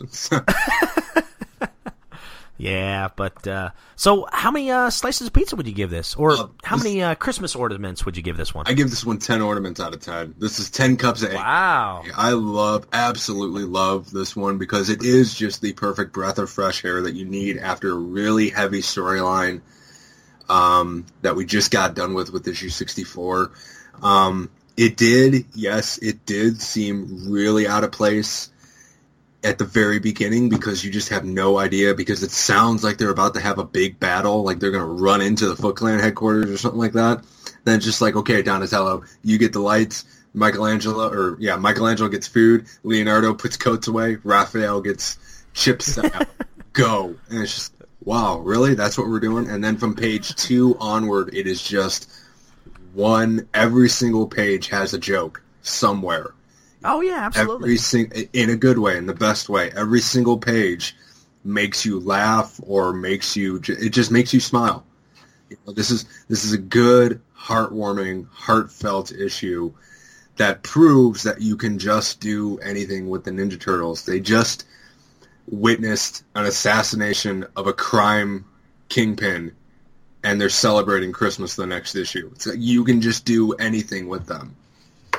So, there you go. Very true. Very true, man. I really can't add anything. I mean, what you said is exactly what I was going to say. I think this is the kind of stuff right here.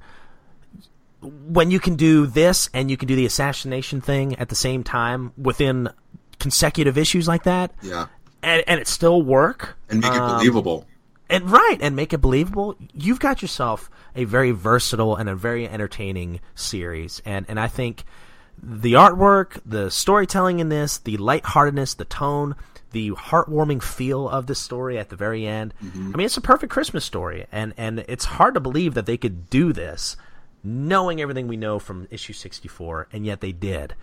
So I would give this easily 10, let's see, what was Pigeon Pete eating? Worm goulash. Yes. Worm goulash. So I give it 10 worm goulashes out of 10. It needs thoroughly more nog. Enjoyed this. Yep. Yeah, it needs more nog. Man, yeah, this was, I haven't read an issue this good since Deviations of the IDW comics. I mean, oh wow, and those are two just like such opposite ends of the spectrum. Like, true. Deviations issue 65. It's like, this is how dark it can get, and this is how light it can get, and everything else in between, while good, everything else is just in between these two. It's bouncing back and forth. And yeah, this is probably, it's a good thing this is the last issue of the year, because this is probably my favorite issue of the year, you know? Wow, no kidding. This also reminds me of, it's got a feel-good story, just like, the old Michelangelo one-shot, the Christmas special. It's just got that, and also the Tales of TMNT, like the second series. I mean, there's something about the storytelling in this issue that reminds you of that. And that's a good thing. And, when you get a nice uplifting issue like this, it tends to stand out quite a bit. And I agree. This is definitely probably my favorite issue, easily this year, I would say. Hey, Raph, where are you going? Out to a movie. That okay with you? Yeah. All right, man. So to go from something positive to something not so great. Not terrible. All right, what are we watching? Okay, we are... Well, let me set this up for you, Nicole. First of all, welcome back on the show, and we were just in time for a doozy. Woo! She'll never be on again. No, I think this might seal the deal, and we're sorry. So this one here, just to give a real quick background, this is We Wish You a Turtles Christmas, and this was a straight-to-VHS 1994 Christmas special. And it was funny, I actually looked this up on IMDb today, and it has a 1.8 rating out of 10 based on 295 reviews. That is what I look for in a Christmas movie. Yeah. They're about to get 298 reviews right now. Oh, yeah. And then one thing I thought was really interesting is the writer of this, her name is, I'm assuming it's a girl. I don't know. It's Tish Rabe. Tish, is that a girl's name or a guy's name? Or that should be a girl's name. Well, if it could be Tish Rab, and then it would be a guy's name. But apparently, this writer also wrote another one, a straight-to-VHS Turtles movie or special that I never heard of until today, and it's called Turtle Tunes, and it also came out the same year, so I can't wait to see that one. So we are actually pulling up the YouTube video here, so listeners, if you want to follow along, which I don't know why you would, but, if you want to, we're going to go ahead. So, Josh, you got yours pulled up? SD. Yeah, 1 second. Hold on 1 second. Sure. Let me go to... Quality. Now, it might echo. I'm not sure. The 140p. Okay, there we go. I was just trying to make sure that it was in the lowest quality possible, just to give it the most authentic viewing. Right. That's good. Let's see. Okay, yeah, we're ready. There's another thing I want to explain to you, listeners. If you've not seen this, there's a whole bunch of what's the word? Bloopers. There's a whole bunch of flaws in this that kind of make it really entertaining, because they're doing the 12 days of Christmas and they count wrong with certain things, and it's hilarious. So, and nothing brings together the Christmas spirit than We Wish You a Turtle Christmas. So, we're gonna go ahead and click play in 5, 4, 3, 2, 1, and click. All right. Let me cut the volume up so I can hear this. So, Nicole, what do you think about the music, the hot jam? She walked away already. And she's done. No, I think it's awesome music. No, I started to get stomach cramps, so. Oh gosh, well, I know That's how bad the show is. I was gonna say this has that effect on people. So, one thing I always wondered about is, are these the same costumes that were in the the tour they did? Yeah. It looks like the tour ones, yeah. Yeah, it looks like it. The Coming Out of the Shells tour. It looks like the secondary costumes, like the guys that they sent ahead to like get advertising and stuff, like they wore. I think it is. You know what? These costumes look fine because, like, the Ninja Turtles would be naturally scary, but, like, those teeth, man. Yeah. That's what does it. Those baseball card-sized teeth. See, I think it's the eyes that do it for me. They kind of scare me. Yeah. They kind of got the bug eyes. I don't want to be eaten. I don't care if stuff's staring at me. I don't want to get eaten. Right. I think it totally sounds like it is New Kids on the Block inspired. Hey, they were Were they popular in '94? Or were they done by then? They were done by then. This was 94? Yeah, 94. So this looked like 84. So Nicole's going to step out for just a second. Bless her heart. She's coming back, though. So this is directed by Larry Osborne. All right. Oh, there it is. You know what? I'll give this points for continuity. That's still like the subway station sewer later. True. You know, this is the set from The Next Mutation. This is the same place.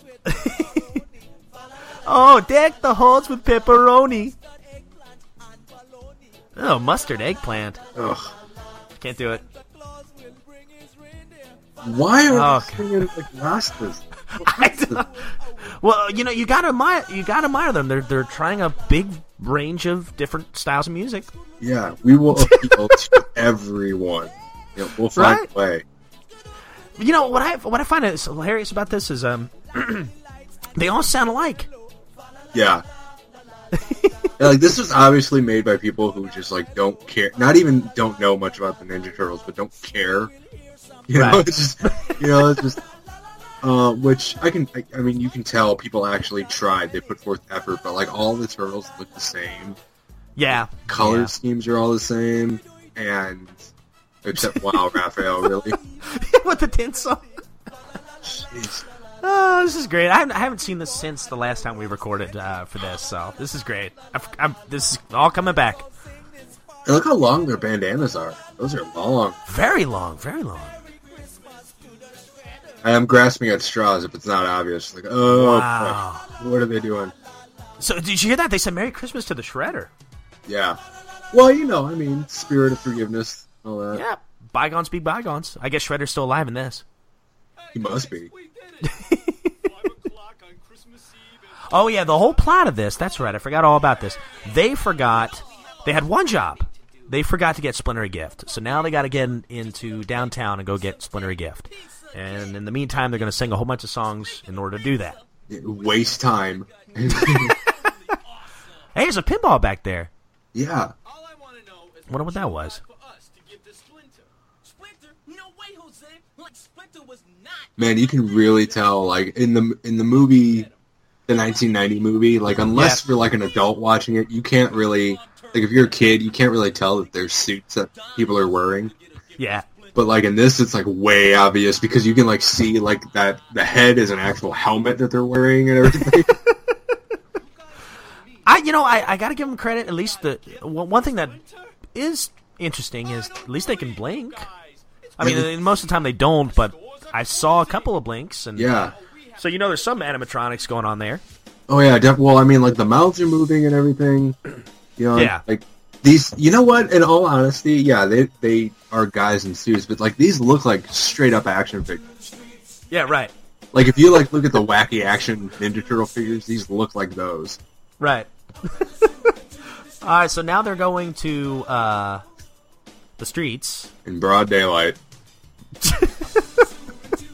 Look at Donatello's face. Look at, why is just mouth agape these slack-jawed people? I know. What is this? And you know what, Leo and Donnie, they look very, very similar, like the colors, and Mikey and Raph are almost indistinguishable. You can't. I know, right? Man, like if there were ever a time to have the initial belt buckles, it would really help right now. Right. All right, so let me ask you this, Josh. Yeah. Now, you're a little bit older than I am, so how old would you have been in 1994? 94, I was 11. 11. So would you have still watched something like this? Oh yeah, definitely. Oh, really? Yes. Yeah, man. I love the Ninja Turtles that much. It wasn't really like until I was a teenager, and even then, I still watched Ninja Turtles whenever I saw it on.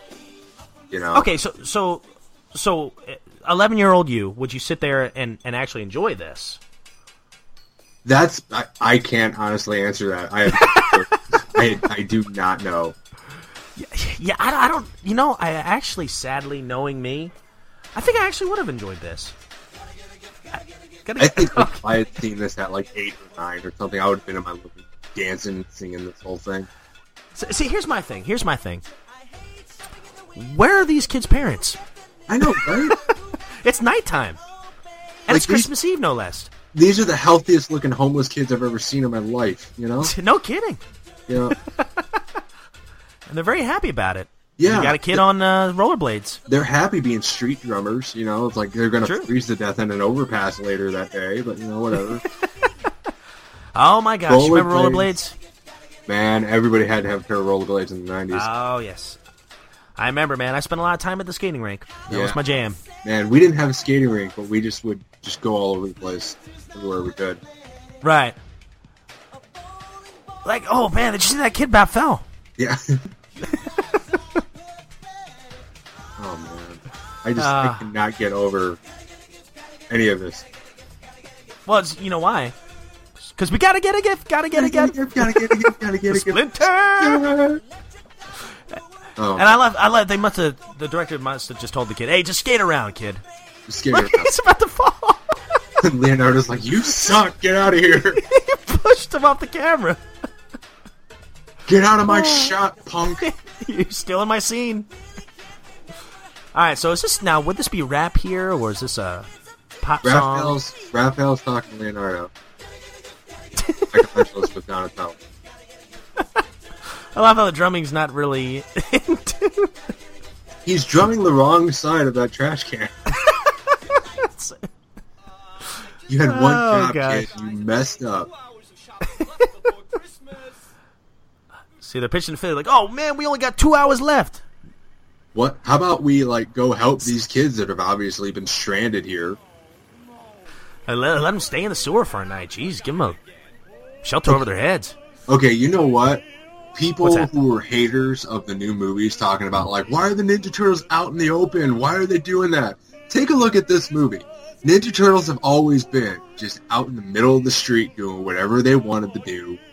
That's right. Just ruining their reputation. Yeah, they've been out in the shadows since 1994. Yeah, they were out of the shadows before it was cool. All right, so what do you think of Michelangelo's opera here? He's got some pipes, man. He does have the pipes. Oh, God. How much more we got of this? Oh, man. Almost halfway there. Man, you know what? If, in all honesty, I'm not like even actually watching this. I'm just kind of talking to you. That's kind of what I do. This is just something that's on in front of me. So have you made it all the way to this point before? No, I watched the rap and I was done. Oh, nice. Gotta get a gift. And I was the guy that owned the Coming Out of Their Shells tour on VHS, tape, and CD. And I turned it off. See, I would have been all over the tour, but I don't think I knew about it when I was a kid. Yeah, see, like the tour happened like right after, I want to say after the second movie. Oh, okay, I got you. And like the second movie was, at the time, the second movie was like my favorite movie. So yeah, like so I got like any Ninja Turtle magazine I could find. Like we'd go to the grocery store once a week, and there would be a Ninja Turtles magazine there, and they just advertised the Ever Living Out at the live show. Right. Okay, I'm back. Hey, Nicole. I wouldn't have blamed you a bit if you just stayed out. No. So, I wanted to answer a question you asked Josh that I overheard while I was gone. Is how old would I have been in 94? Yeah, 94. So I would have been 11 going on 12 at the end of the year. Oh, stop it. Oh, wow, nice. But she was born the year before me. Oh, there you go. Yeah. Gotta respect your elders. I got an older woman. Yeah. I did. But, and then what was the other part of the question? Would your 11-year-old self like this? Yeah. So, Yes. So my answer. Your 11-year-old self would have hated this. Yes. Boys. No, And their it Ninja wasn't Turtles. boys. No, I was at this point in time, like, I was really into Alfred Hitchcock and North by Northwest and all that, and then reading classic books. So Ninja Turtles is like the furthest from my mind when I was 11. Man, we got ourselves a reader. I wasn't. I know. Like, by the time I was 12, I had read, like, Sherlock Holmes' complete works and most of Shakespeare. Yeah. Wow. Lord of the Rings, the whole trilogy, well, all 5 books, including the Silmarillion. So. No, at 12. Yeah, I was a big reader. Ah, very nice. I didn't actually get into reading till a little bit later. Probably my junior year of high school. So I probably would have been all over this. Yeah, I know. Right At 11 years old, I was outside in the backyard pointing up, going, airplane! Airplane! In 9th grade, I read the unabridged account of Monte Cristo by Alexander Oh, Pope. wow. Oh, yes. In case you didn't know, she's smarter than us. Oh, the listeners know. Not what I said. I wouldn't have understood it anyway. No, sorry. The count. I actually taught that my student teaching year. I had to teach a freshman English class and a 2 senior English classes. And I think I taught it for the freshman class, but it was an advanced class. Mm-hmm. And yeah, we taught the count and we taught the giver and a couple of others. Oh, but yeah. Good stuff. So, We get it, Rob. You're smarter than me. No, get out of here. No way. I'm just going to be over here and play with my Ninja Turtle toys. You're just going to be doing the rap. The rap. The rap. Rap. I'm in shock and awe with my least favorite book ever. What's that? The Tale of Two Cities. Nobody likes that. Oh, yeah. Yeah, it's, It's like the Citizen Kane of books. It's terrible. Like, nothing happened. Nothing happens in that movie or that book. Does somebody get a sleigh as a gift in this movie? In this movie, maybe. Rosebud. They'll name it Oh, Pepperoni Pizza. Rosebud. Oh my God! That'd be funny. Is Splinter. Hey, what do you think of Splinter, Nicole? He looks like a gerbil. I was just about to say, he looks like a gerbil. I had a sick ferret that looked better. If you remember the live tour, this was the same one that was It is. singing like I'm skipping stones. Oh, gosh. Oh, I think this is the 12 days. These are all, I looked it up, these are all the same people. Oh my God! There's a kid. There's the kids. It's a real kid. Oh, yeah. There's. I think there's a couple more background. They took those kids in that were like the drum players. Oh, good. I'm glad they give them a place to stay for the night. Yeah. You can stay here, kid, but you're going to work. We want dishes done. We want it vacuumed. Let's see. I want to see if I can pull up the lyrics of this song real quick. There's no lyrics to this song. They were just making it up. Somewhere there is, like, a book version of this film. Oh, yeah. 5 video games. But they don't show half the stuff. They keep showing the same gift. Like, we get it, Donatello. You guys. Hey, it's a manhole. Someone was holding a Game Boy. Oh, okay. Alright, I don't see the kimonos. You see kimonos? Why is he wearing silk kimonos in the sewers? Isn't that anti-productive? Yeah, you would think so. And it's framed. Would you eat that pizza? No. No. That doesn't even look like pizza. No. I'd use it for one of those manhole covers, maybe, or a Frisbee. Man. You know what? What's in that punch? It's all that acid toxic waste from up above. Right. I just noticed they got a telephone booth back there. Yes. Very Dr. nice. Who is going to stop in later. Yeah. Crossover. Man, actually, that could be a Bill and Ted's Excellent Adventure crossover right there. It's like the same telephone booth. Oh my gosh, this is a Man, long song. IDW, we're just giving you ideas. Bill and Ted TMNT crossover next year. Well, see, this is great. We've talked about Tale of Two Cities. We've talked about Gerbils. Bill and Ted be totally awesome. Bill and Ted, yeah. I thought Four you were manhole gonna say covers. Gear. Sorry. That's horrible. You know that's not true, right? No, that's not true. Now, what's going on with Richard Gere? No, never mind. No. We can't talk about Bad? that. Oh, bad. No, if this were Bargain Bin Radio, we'd have been talking about it for a half hour now. But Nicole does not miss Bargain Bin Radio, so. Oh, see, I missed it. Okay, listeners, for those of you still listening, God bless you. Bargain Bin Radio was one of no joke. I'm glad you're both here because I want to say I loved your show. I wish you guys would bring it back. It's one of my favorite shows. Excuse me. We will once our youngest one becomes old enough to not drain the souls from our being. I understand. He really takes it out of us, and the other four do too. Let's just put it out. Believe me, I understand. No, you don't. Well, no, true. I don't quite get it, but I get it. Perfect. Your child with all that hair, it's just no. Yeah, he's gonna be one tomorrow. It just blows my mind. I can't believe it. I know. That went by quick, man. Oh, sure did. Man, your kid's almost a New Year's or a Christmas Eve baby. Yeah, he was only 3 hours shy of it. It was December 23rd at around like 9:30 at night. Wow. Did you want to tell Chris Beth just hold it there a couple more hours? Wait 3 hours and then he can pull the trigger. Right? I'm pretty sure. Yeah, pretty sure she would have killed me. Yeah. I'm pretty sure she would have too. Yeah. Oh, pizza's on its way, guys. Yay! They've already got like so many pizzas there. Yeah, look how many kids are there. Let's kick it! All right, we wish you a Turtles Christmas. Happy New Year. Oh. New Year. So Where Nicole, did they kidnap all of these children from? I don't know. Were they all outside? No. Is this why April isn't in this? Like they're like the turtles turn out to be. That kid's about to fall. That's a hazard. Yeah, I wouldn't trust that construction.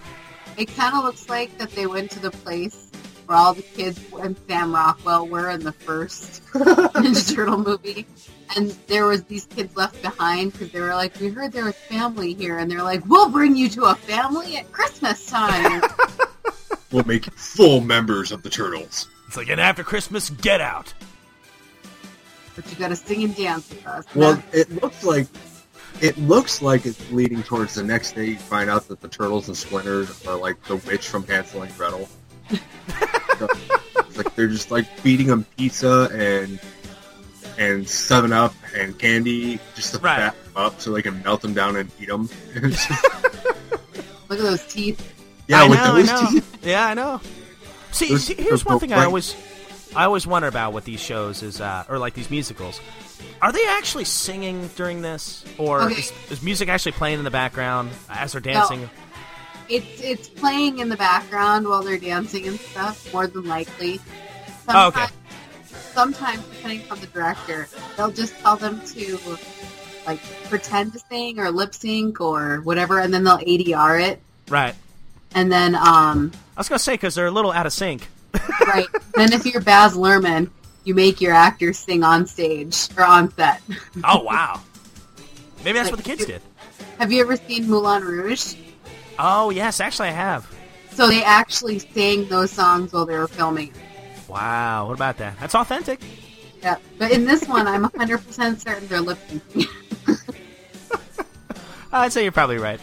So what did you think, Nicole? I mean, I know you've never seen this before. Were you blown away? That was interesting. Would you watch it again? Well, sure, why not? I didn't want to gouge my eyes out. I can give you like 20 minutes worth of reasons why we don't have to watch it again. It's not the worst thing I've ever seen. What is the worst thing you've ever seen? I've never seen it because I don't want to, but I would have to think that Human Centipede and any sequel that follows. would be worse than this. So there you go. We Wish You a Turtle Christmas. At least it's not as bad as Human Centipede. Yeah. Yeah, We Wish You a Turtle Christmas is the Human Centipede of Ninja Turtles. So it's True. it's the one that's in the middle of those three. So I don't know, guys. I think the worst thing. Have you guys ever seen the Oprah Ninja Turtle special? No, I loved that. Oh, you like that? I did because I enjoyed it when I was a kid. Like, my mom let me stay home from school so I could watch Oprah with her because the Ninja Turtles were going to be on. Oh my god. And I loved it. I thought it was cool. It was hilarious when Shredder showed up.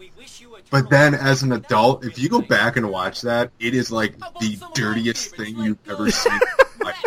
Because, like, there's one point where Michelangelo is making fun of, not making fun, but he's talking about how Raphael is trying to get April interested in an interspecies relationship. Oh, yeah, that was a little weird. And then the next joke, Raphael says, yeah, but, she can't hold her breath that long. It's just like, wait a minute, what is he talking about? Being underwater. Uh-huh. Well. Being under something. Oh, jeez. Oh, gosh. Well, I just love how we just completely talked over the whole thing. I don't think we addressed a couple things, but, We addressed that they're the costumes from the live show. That's true. That's the true. Music and the quality is probably right up there with the live show. That is also true. I think the music in the live show is better. Yeah. Played fake guitars. No. Like the one-string guitars. Music is genuinely better than this. like at least like it's like 80s power ballad inspired. That'll get you pumped up. Like the guys who wrote songs for Journey wrote songs for that live tour. The music from this. I don't know if that's true, but that's the what music it's like. from this musical, from this Christmas special, sounds like they kind of flipped through the dial. Or like the old radios on cars where you had those push buttons that you could preset. But they went New Kids on the Block. Then the guy that said that saying "Don't worry, be happy." Yeah. And then some sort of fun opera.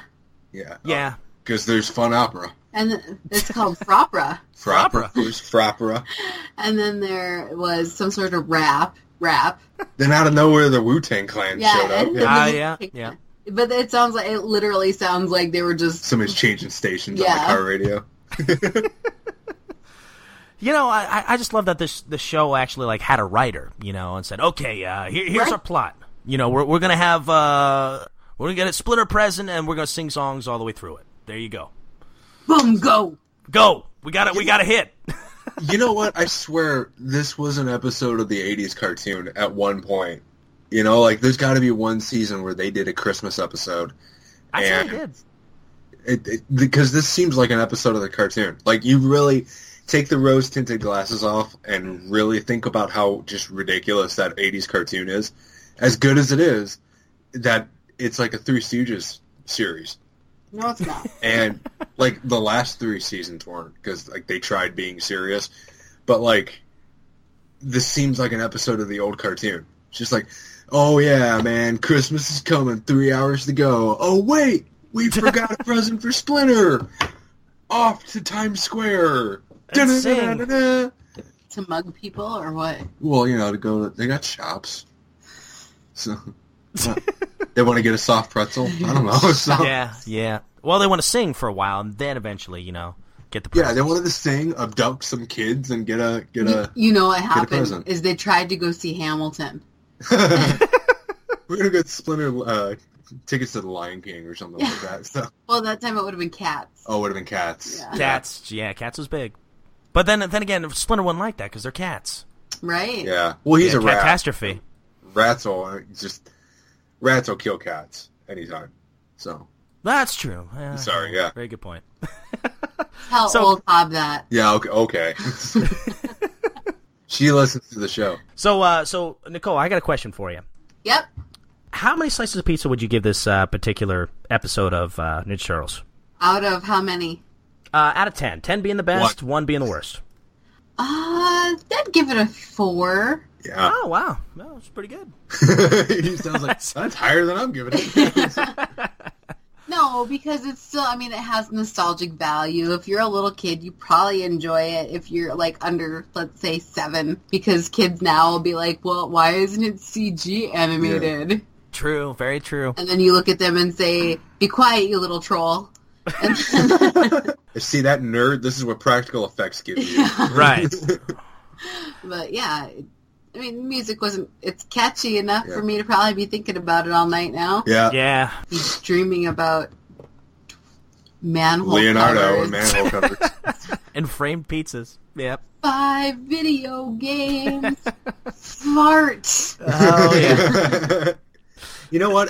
In all honesty, I bet I'm willing. I don't know about your Grayson, but our Grayson would probably love this. Yeah, she likes to sing. Because our Grayson loves singing, and really? she loves the Turtles, yeah.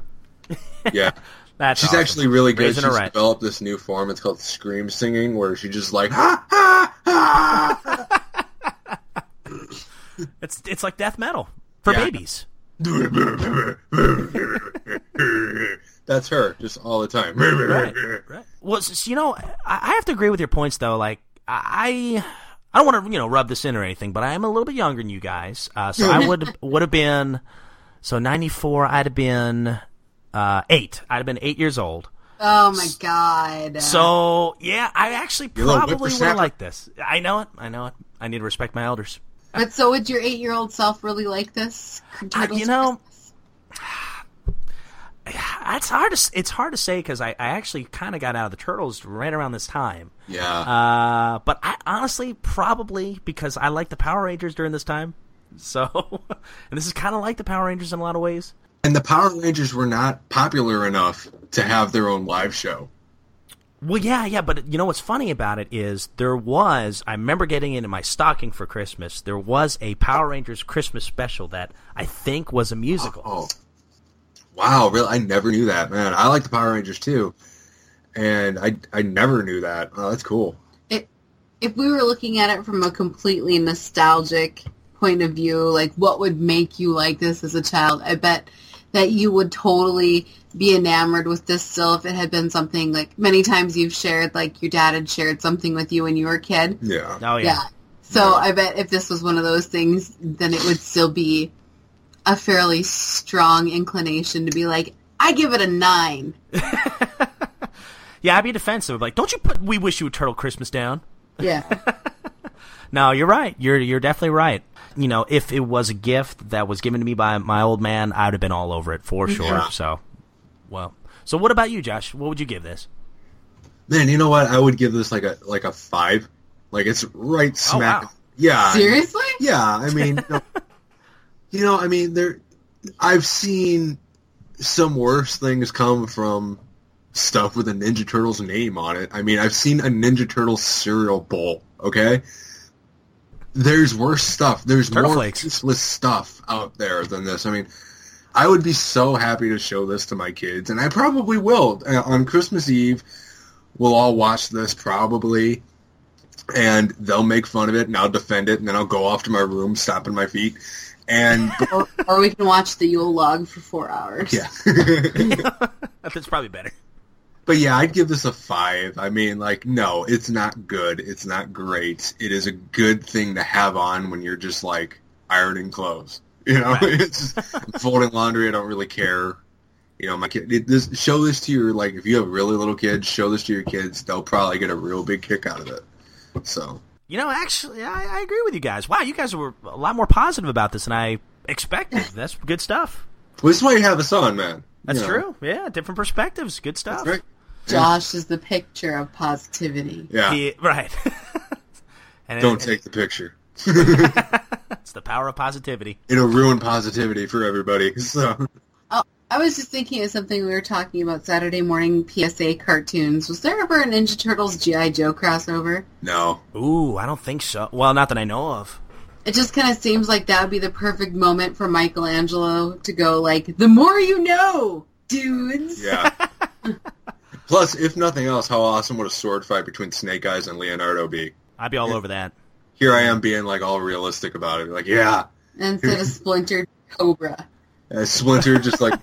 Dude, yeah, especially if it was, like, the 80s Turtles have the 80s Shredder trying to, like, outwit Cobra Commander, and they're just both idiots. No! You know, I can actually see that. That's like the villainous A-team that we all want from our 80s youth, where it's like Cobra Commander, Master Shredder, Mum-Ra, and... What's a Mum-Ra? Mum-Ra's from Thundercats. Oh, okay. And, I don't know, Megatron. I don't know. You know, it's just... Well, see, guys, here's the thing, though. IDW owns all those properties, so, hey, here you go. Yeah, I know. Another idea. Right for him. All you've got, IDW, listen to your Uncle Josh here. All you've got to do is have Donatello and the Ninja Turtles in a giant metalhead mech suit punching out Optimus Prime, and you're gonna print you're gonna print $1 million per issue, basically. That's what's gonna happen. That's how comics work. Totally. You just print your own money. Yeah. I can't go wrong. If you saw a comic book cover with Metalhead punching out Optimus Prime, just shut up and take my money. It would be that meme with Fry waving around money. Just be like, shut up and take my money all over the place. America. Very true. Very true. Well, guys, how are we going to end what kind of pizza are we going to have to end this episode? I'm sorry, I'm Jewish. I should have told you at the beginning of the episode, so this is Happy Hanukkah, everybody. So let's have an all-pork pizza then. Yeah, you know. Josh, keep things kosher, right? No! I'm not Jewish, I'm Irish, so... There's no potatoes on it. No! Dude, yeah, a bacon and french fry pizza. That's what we need to have. That actually sounds really good. With stuffed crust. Bacon and french fry pizza with stuffed crust. Yes. So no Christmas theme, we're just going for calories. Yeah, well, that's what Christmas is. Christmas dinner is just and eggnog. You gotta have plenty of nog. True. Whatever. Oh, see, no, you're not into eggnog? Oh, see, I'm all about that. Oh, I was thinking about it with the pizza. I like eggnog, but we were talking about pizza flavor, and I thought you guys meant... Oh. Well, it's just kind of like you go to Papa John's, you get that little cup of garlic butter. Well, this one you get a cup of eggnog that you dip it into. Yeah, no, I'm good. Oh. Yeah, see? That's what I was thinking. Oh, come on. Embrace your inner Michelangelo and just go for it. Michelangelo wouldn't even do that. I ate a pepperoni, whipped cream, and jelly bean pizza for you, Rob. Come on. You did. No, not for me. You lost a bet. Yeah, I did. He's proving his love for you, Rob. I was kind That's of true. That is true love. That's true. That's how you'll rank me. Right. Ah, man, I already forgot the pizza. So it's baked potato and fries? Bacon and fries. Bacon and fries. I was going to say that's a with stuffed crust. You got it. All right, dudes and dudettes. Well, here's to hoping you enjoy your bacon and fries with stuffed crust and a side of eggnog pizza. Cowabunga, dudes. Cowabunga, everyone.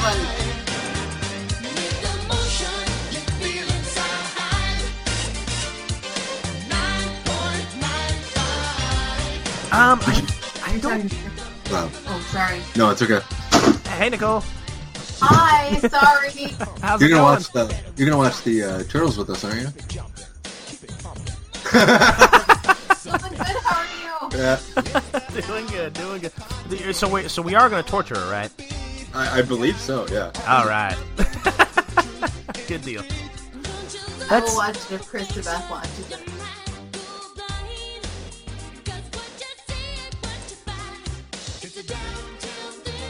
So, gosh, there was one more thing I was going to mention before we get started. See, this is why I should take notes. Oh, yeah. Gosh, this is the whole point of the show. Jeez, I'm an idiot. So, okay. What? Donatello in the second movie when he's like playing with the bouncy thingies. Yeah. Absolutely. See, she knows. She's a watching fan. the show. She's watching it. Yeah, she is. Yeah. She may be in denial, but she is a Turtles fan. She's in denial, but we don't care. She's right. You know, no, we're bringing it in. All right. Yeah. I'm gonna see if I can talk Nicole into this. Only if she wants to. I gotta see. Hold on. Okay.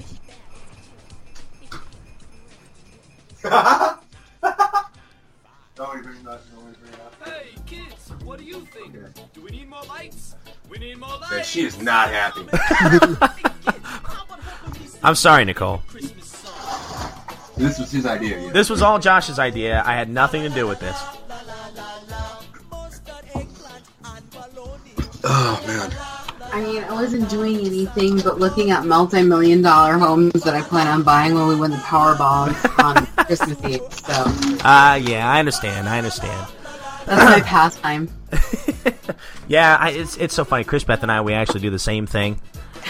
We think, she's already like, we're hoping to buy a home this year, and she's already looking at homes. They're like $300,000, $400,000. I'm like, honey, how much do you think we make? How much do you think I make?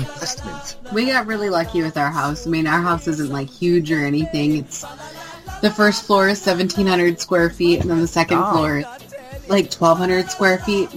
Hey, nice. But we got 10 acres and a full basement, and it was under $90,000. So wow, what a steal! No kidding. But the house was built in 1906. Wow, no kid. Wow. Yeah, there's Sears Roebuck catalogs like plastered to the wall in the basement. Oh my goodness. Seriously, yeah. That is cool. I hope one of these days I can come up there and see it. When it's not negative 40 degrees. Yeah, I don't blame you. Yeah. So you have August 1st to August 12th to make it here. Oh, sweet. Well, and then we have ice fishing season. Oh gosh. So what's the weather like right now over there? I think it's like 22 out right now. Oh wow, so that's pretty warm for you guys. It's really not bad at all today. It's a heat wave. It was. Yeah, it really was. I was outside at work. I was on my break and I was outside, not smoking, and I had to like unzip my jacket. It's like, oh, dude, it's hot out here. Rob, have you ever seen A Muppet Christmas Carol? Oh yes. It's been a while, but I love that movie. So every time somebody says it's a heat wave, I think of that movie because there's a one spot where in the beginning where Rizzo asks if they can put an extra coal on the fire, and Scrooge is like, one. And then they start singing, it's a heat wave, a tropical heat wave. Ever since I was a kid, that's all I could think of when anybody says heat wave. No. That's my favorite holiday movie. It takes me back. I've never seen it, so I don't know. Muppets Josh. in Space is my other one. Yeah, that's a holiday movie? No, it's my favorite. I've never actually seen Muppets in Space. I feel pretty terrible about that because I hear that's one of the better ones. It's a good one, yeah. I saw Muppets in Manhattan. That's okay. I've not seen that one. Muppets Take Manhattan. Muppets Take Manhattan. Just like Jason. I saw Jason Takes Manhattan. I saw that one too. Yeah. That movie's stupid. You haven't seen it? Pretty bad. She's right though. It is stupid, yeah. He's in Manhattan for like 5 minutes of that movie. Yeah, like the last 10 minutes, and then okay, this is my only rant, and then we'll get on with this. But it was awesome when he punched that dude's head off, though. So. True, yeah. But like, what I don't understand about that movie is, okay, at the very end, he gets destroyed by acid. He's done. His body is gone. And then you watch the sequel, Jason Goes to Heck or whatever you want to call it. He is still alive at the beginning of that movie. Yeah. He's walking around chasing this one lady and then eventually gets blown up. And then his spirit lives on. Mm-hmm. So I was like, okay. no continuity, but... then anybody want to explain that? Yeah. Kane Hodder needed a new car. Yeah. That's it. I was going to say, Jason Voorhees, you hear so many people who are like trying to sound like they're purists, and it's like, no man, he's a Deadite. Pamela Voorhees found the Necronomicon and raised her sons, but shut up. His superpower is he makes money. That's true. That's how he regenerates. Yes. Stop being so negative. I'm not negative. I'm very positive that he makes money. Making money. He just makes... This is Jason with machetes, just making it rain. Making it rain, yeah. Blood and money. Blood money. Blood money. That's it. Yeah. So, Josh, you got yours pulled up? Yeah, 1 second. Hold on 1 second. Sure. Quality. Now, it might echo. I'm not sure. Okay, there we go. I was just trying to make sure that it was in the lowest quality possible, just to give it the most authentic viewing. Right. That's good. Let's see. Well. Okay, yeah, we're ready. All right, so hopefully... Well, wait, let's do a volume check first before we get started. All right, so I'm going to go and play mine, and you guys play yours, and see if, hopefully there's no echo. Yeah, I want to make sure they don't overlap. Yeah. Okay. Okay, mine's playing right now. All right, so we'll we'll rewind this masterpiece and we'll go ahead and start this thing. Oh my god! It was a blurry image. You couldn't tell yet. What are we going to watch? Oh, you'll see. Oh yeah, this is. So you've never seen this before, Nicole? Yeah. If it makes you feel any better, my work daughter, the gal at work that I mother, she was born in '94. Yeah. So you're her mom, huh? I'm her work mom because Work her mom? mom doesn't help her with like real mom things, so I help her with mom things. Aw, well. Like how to iron a shirt and stuff like that. That's cool. That's cool. I say hi to the guy that restocks our vending machine every week at work. So Oh, that's very nice of you, Josh. that's about it. That's really all the people I want to talk to at work. That's as far as you go.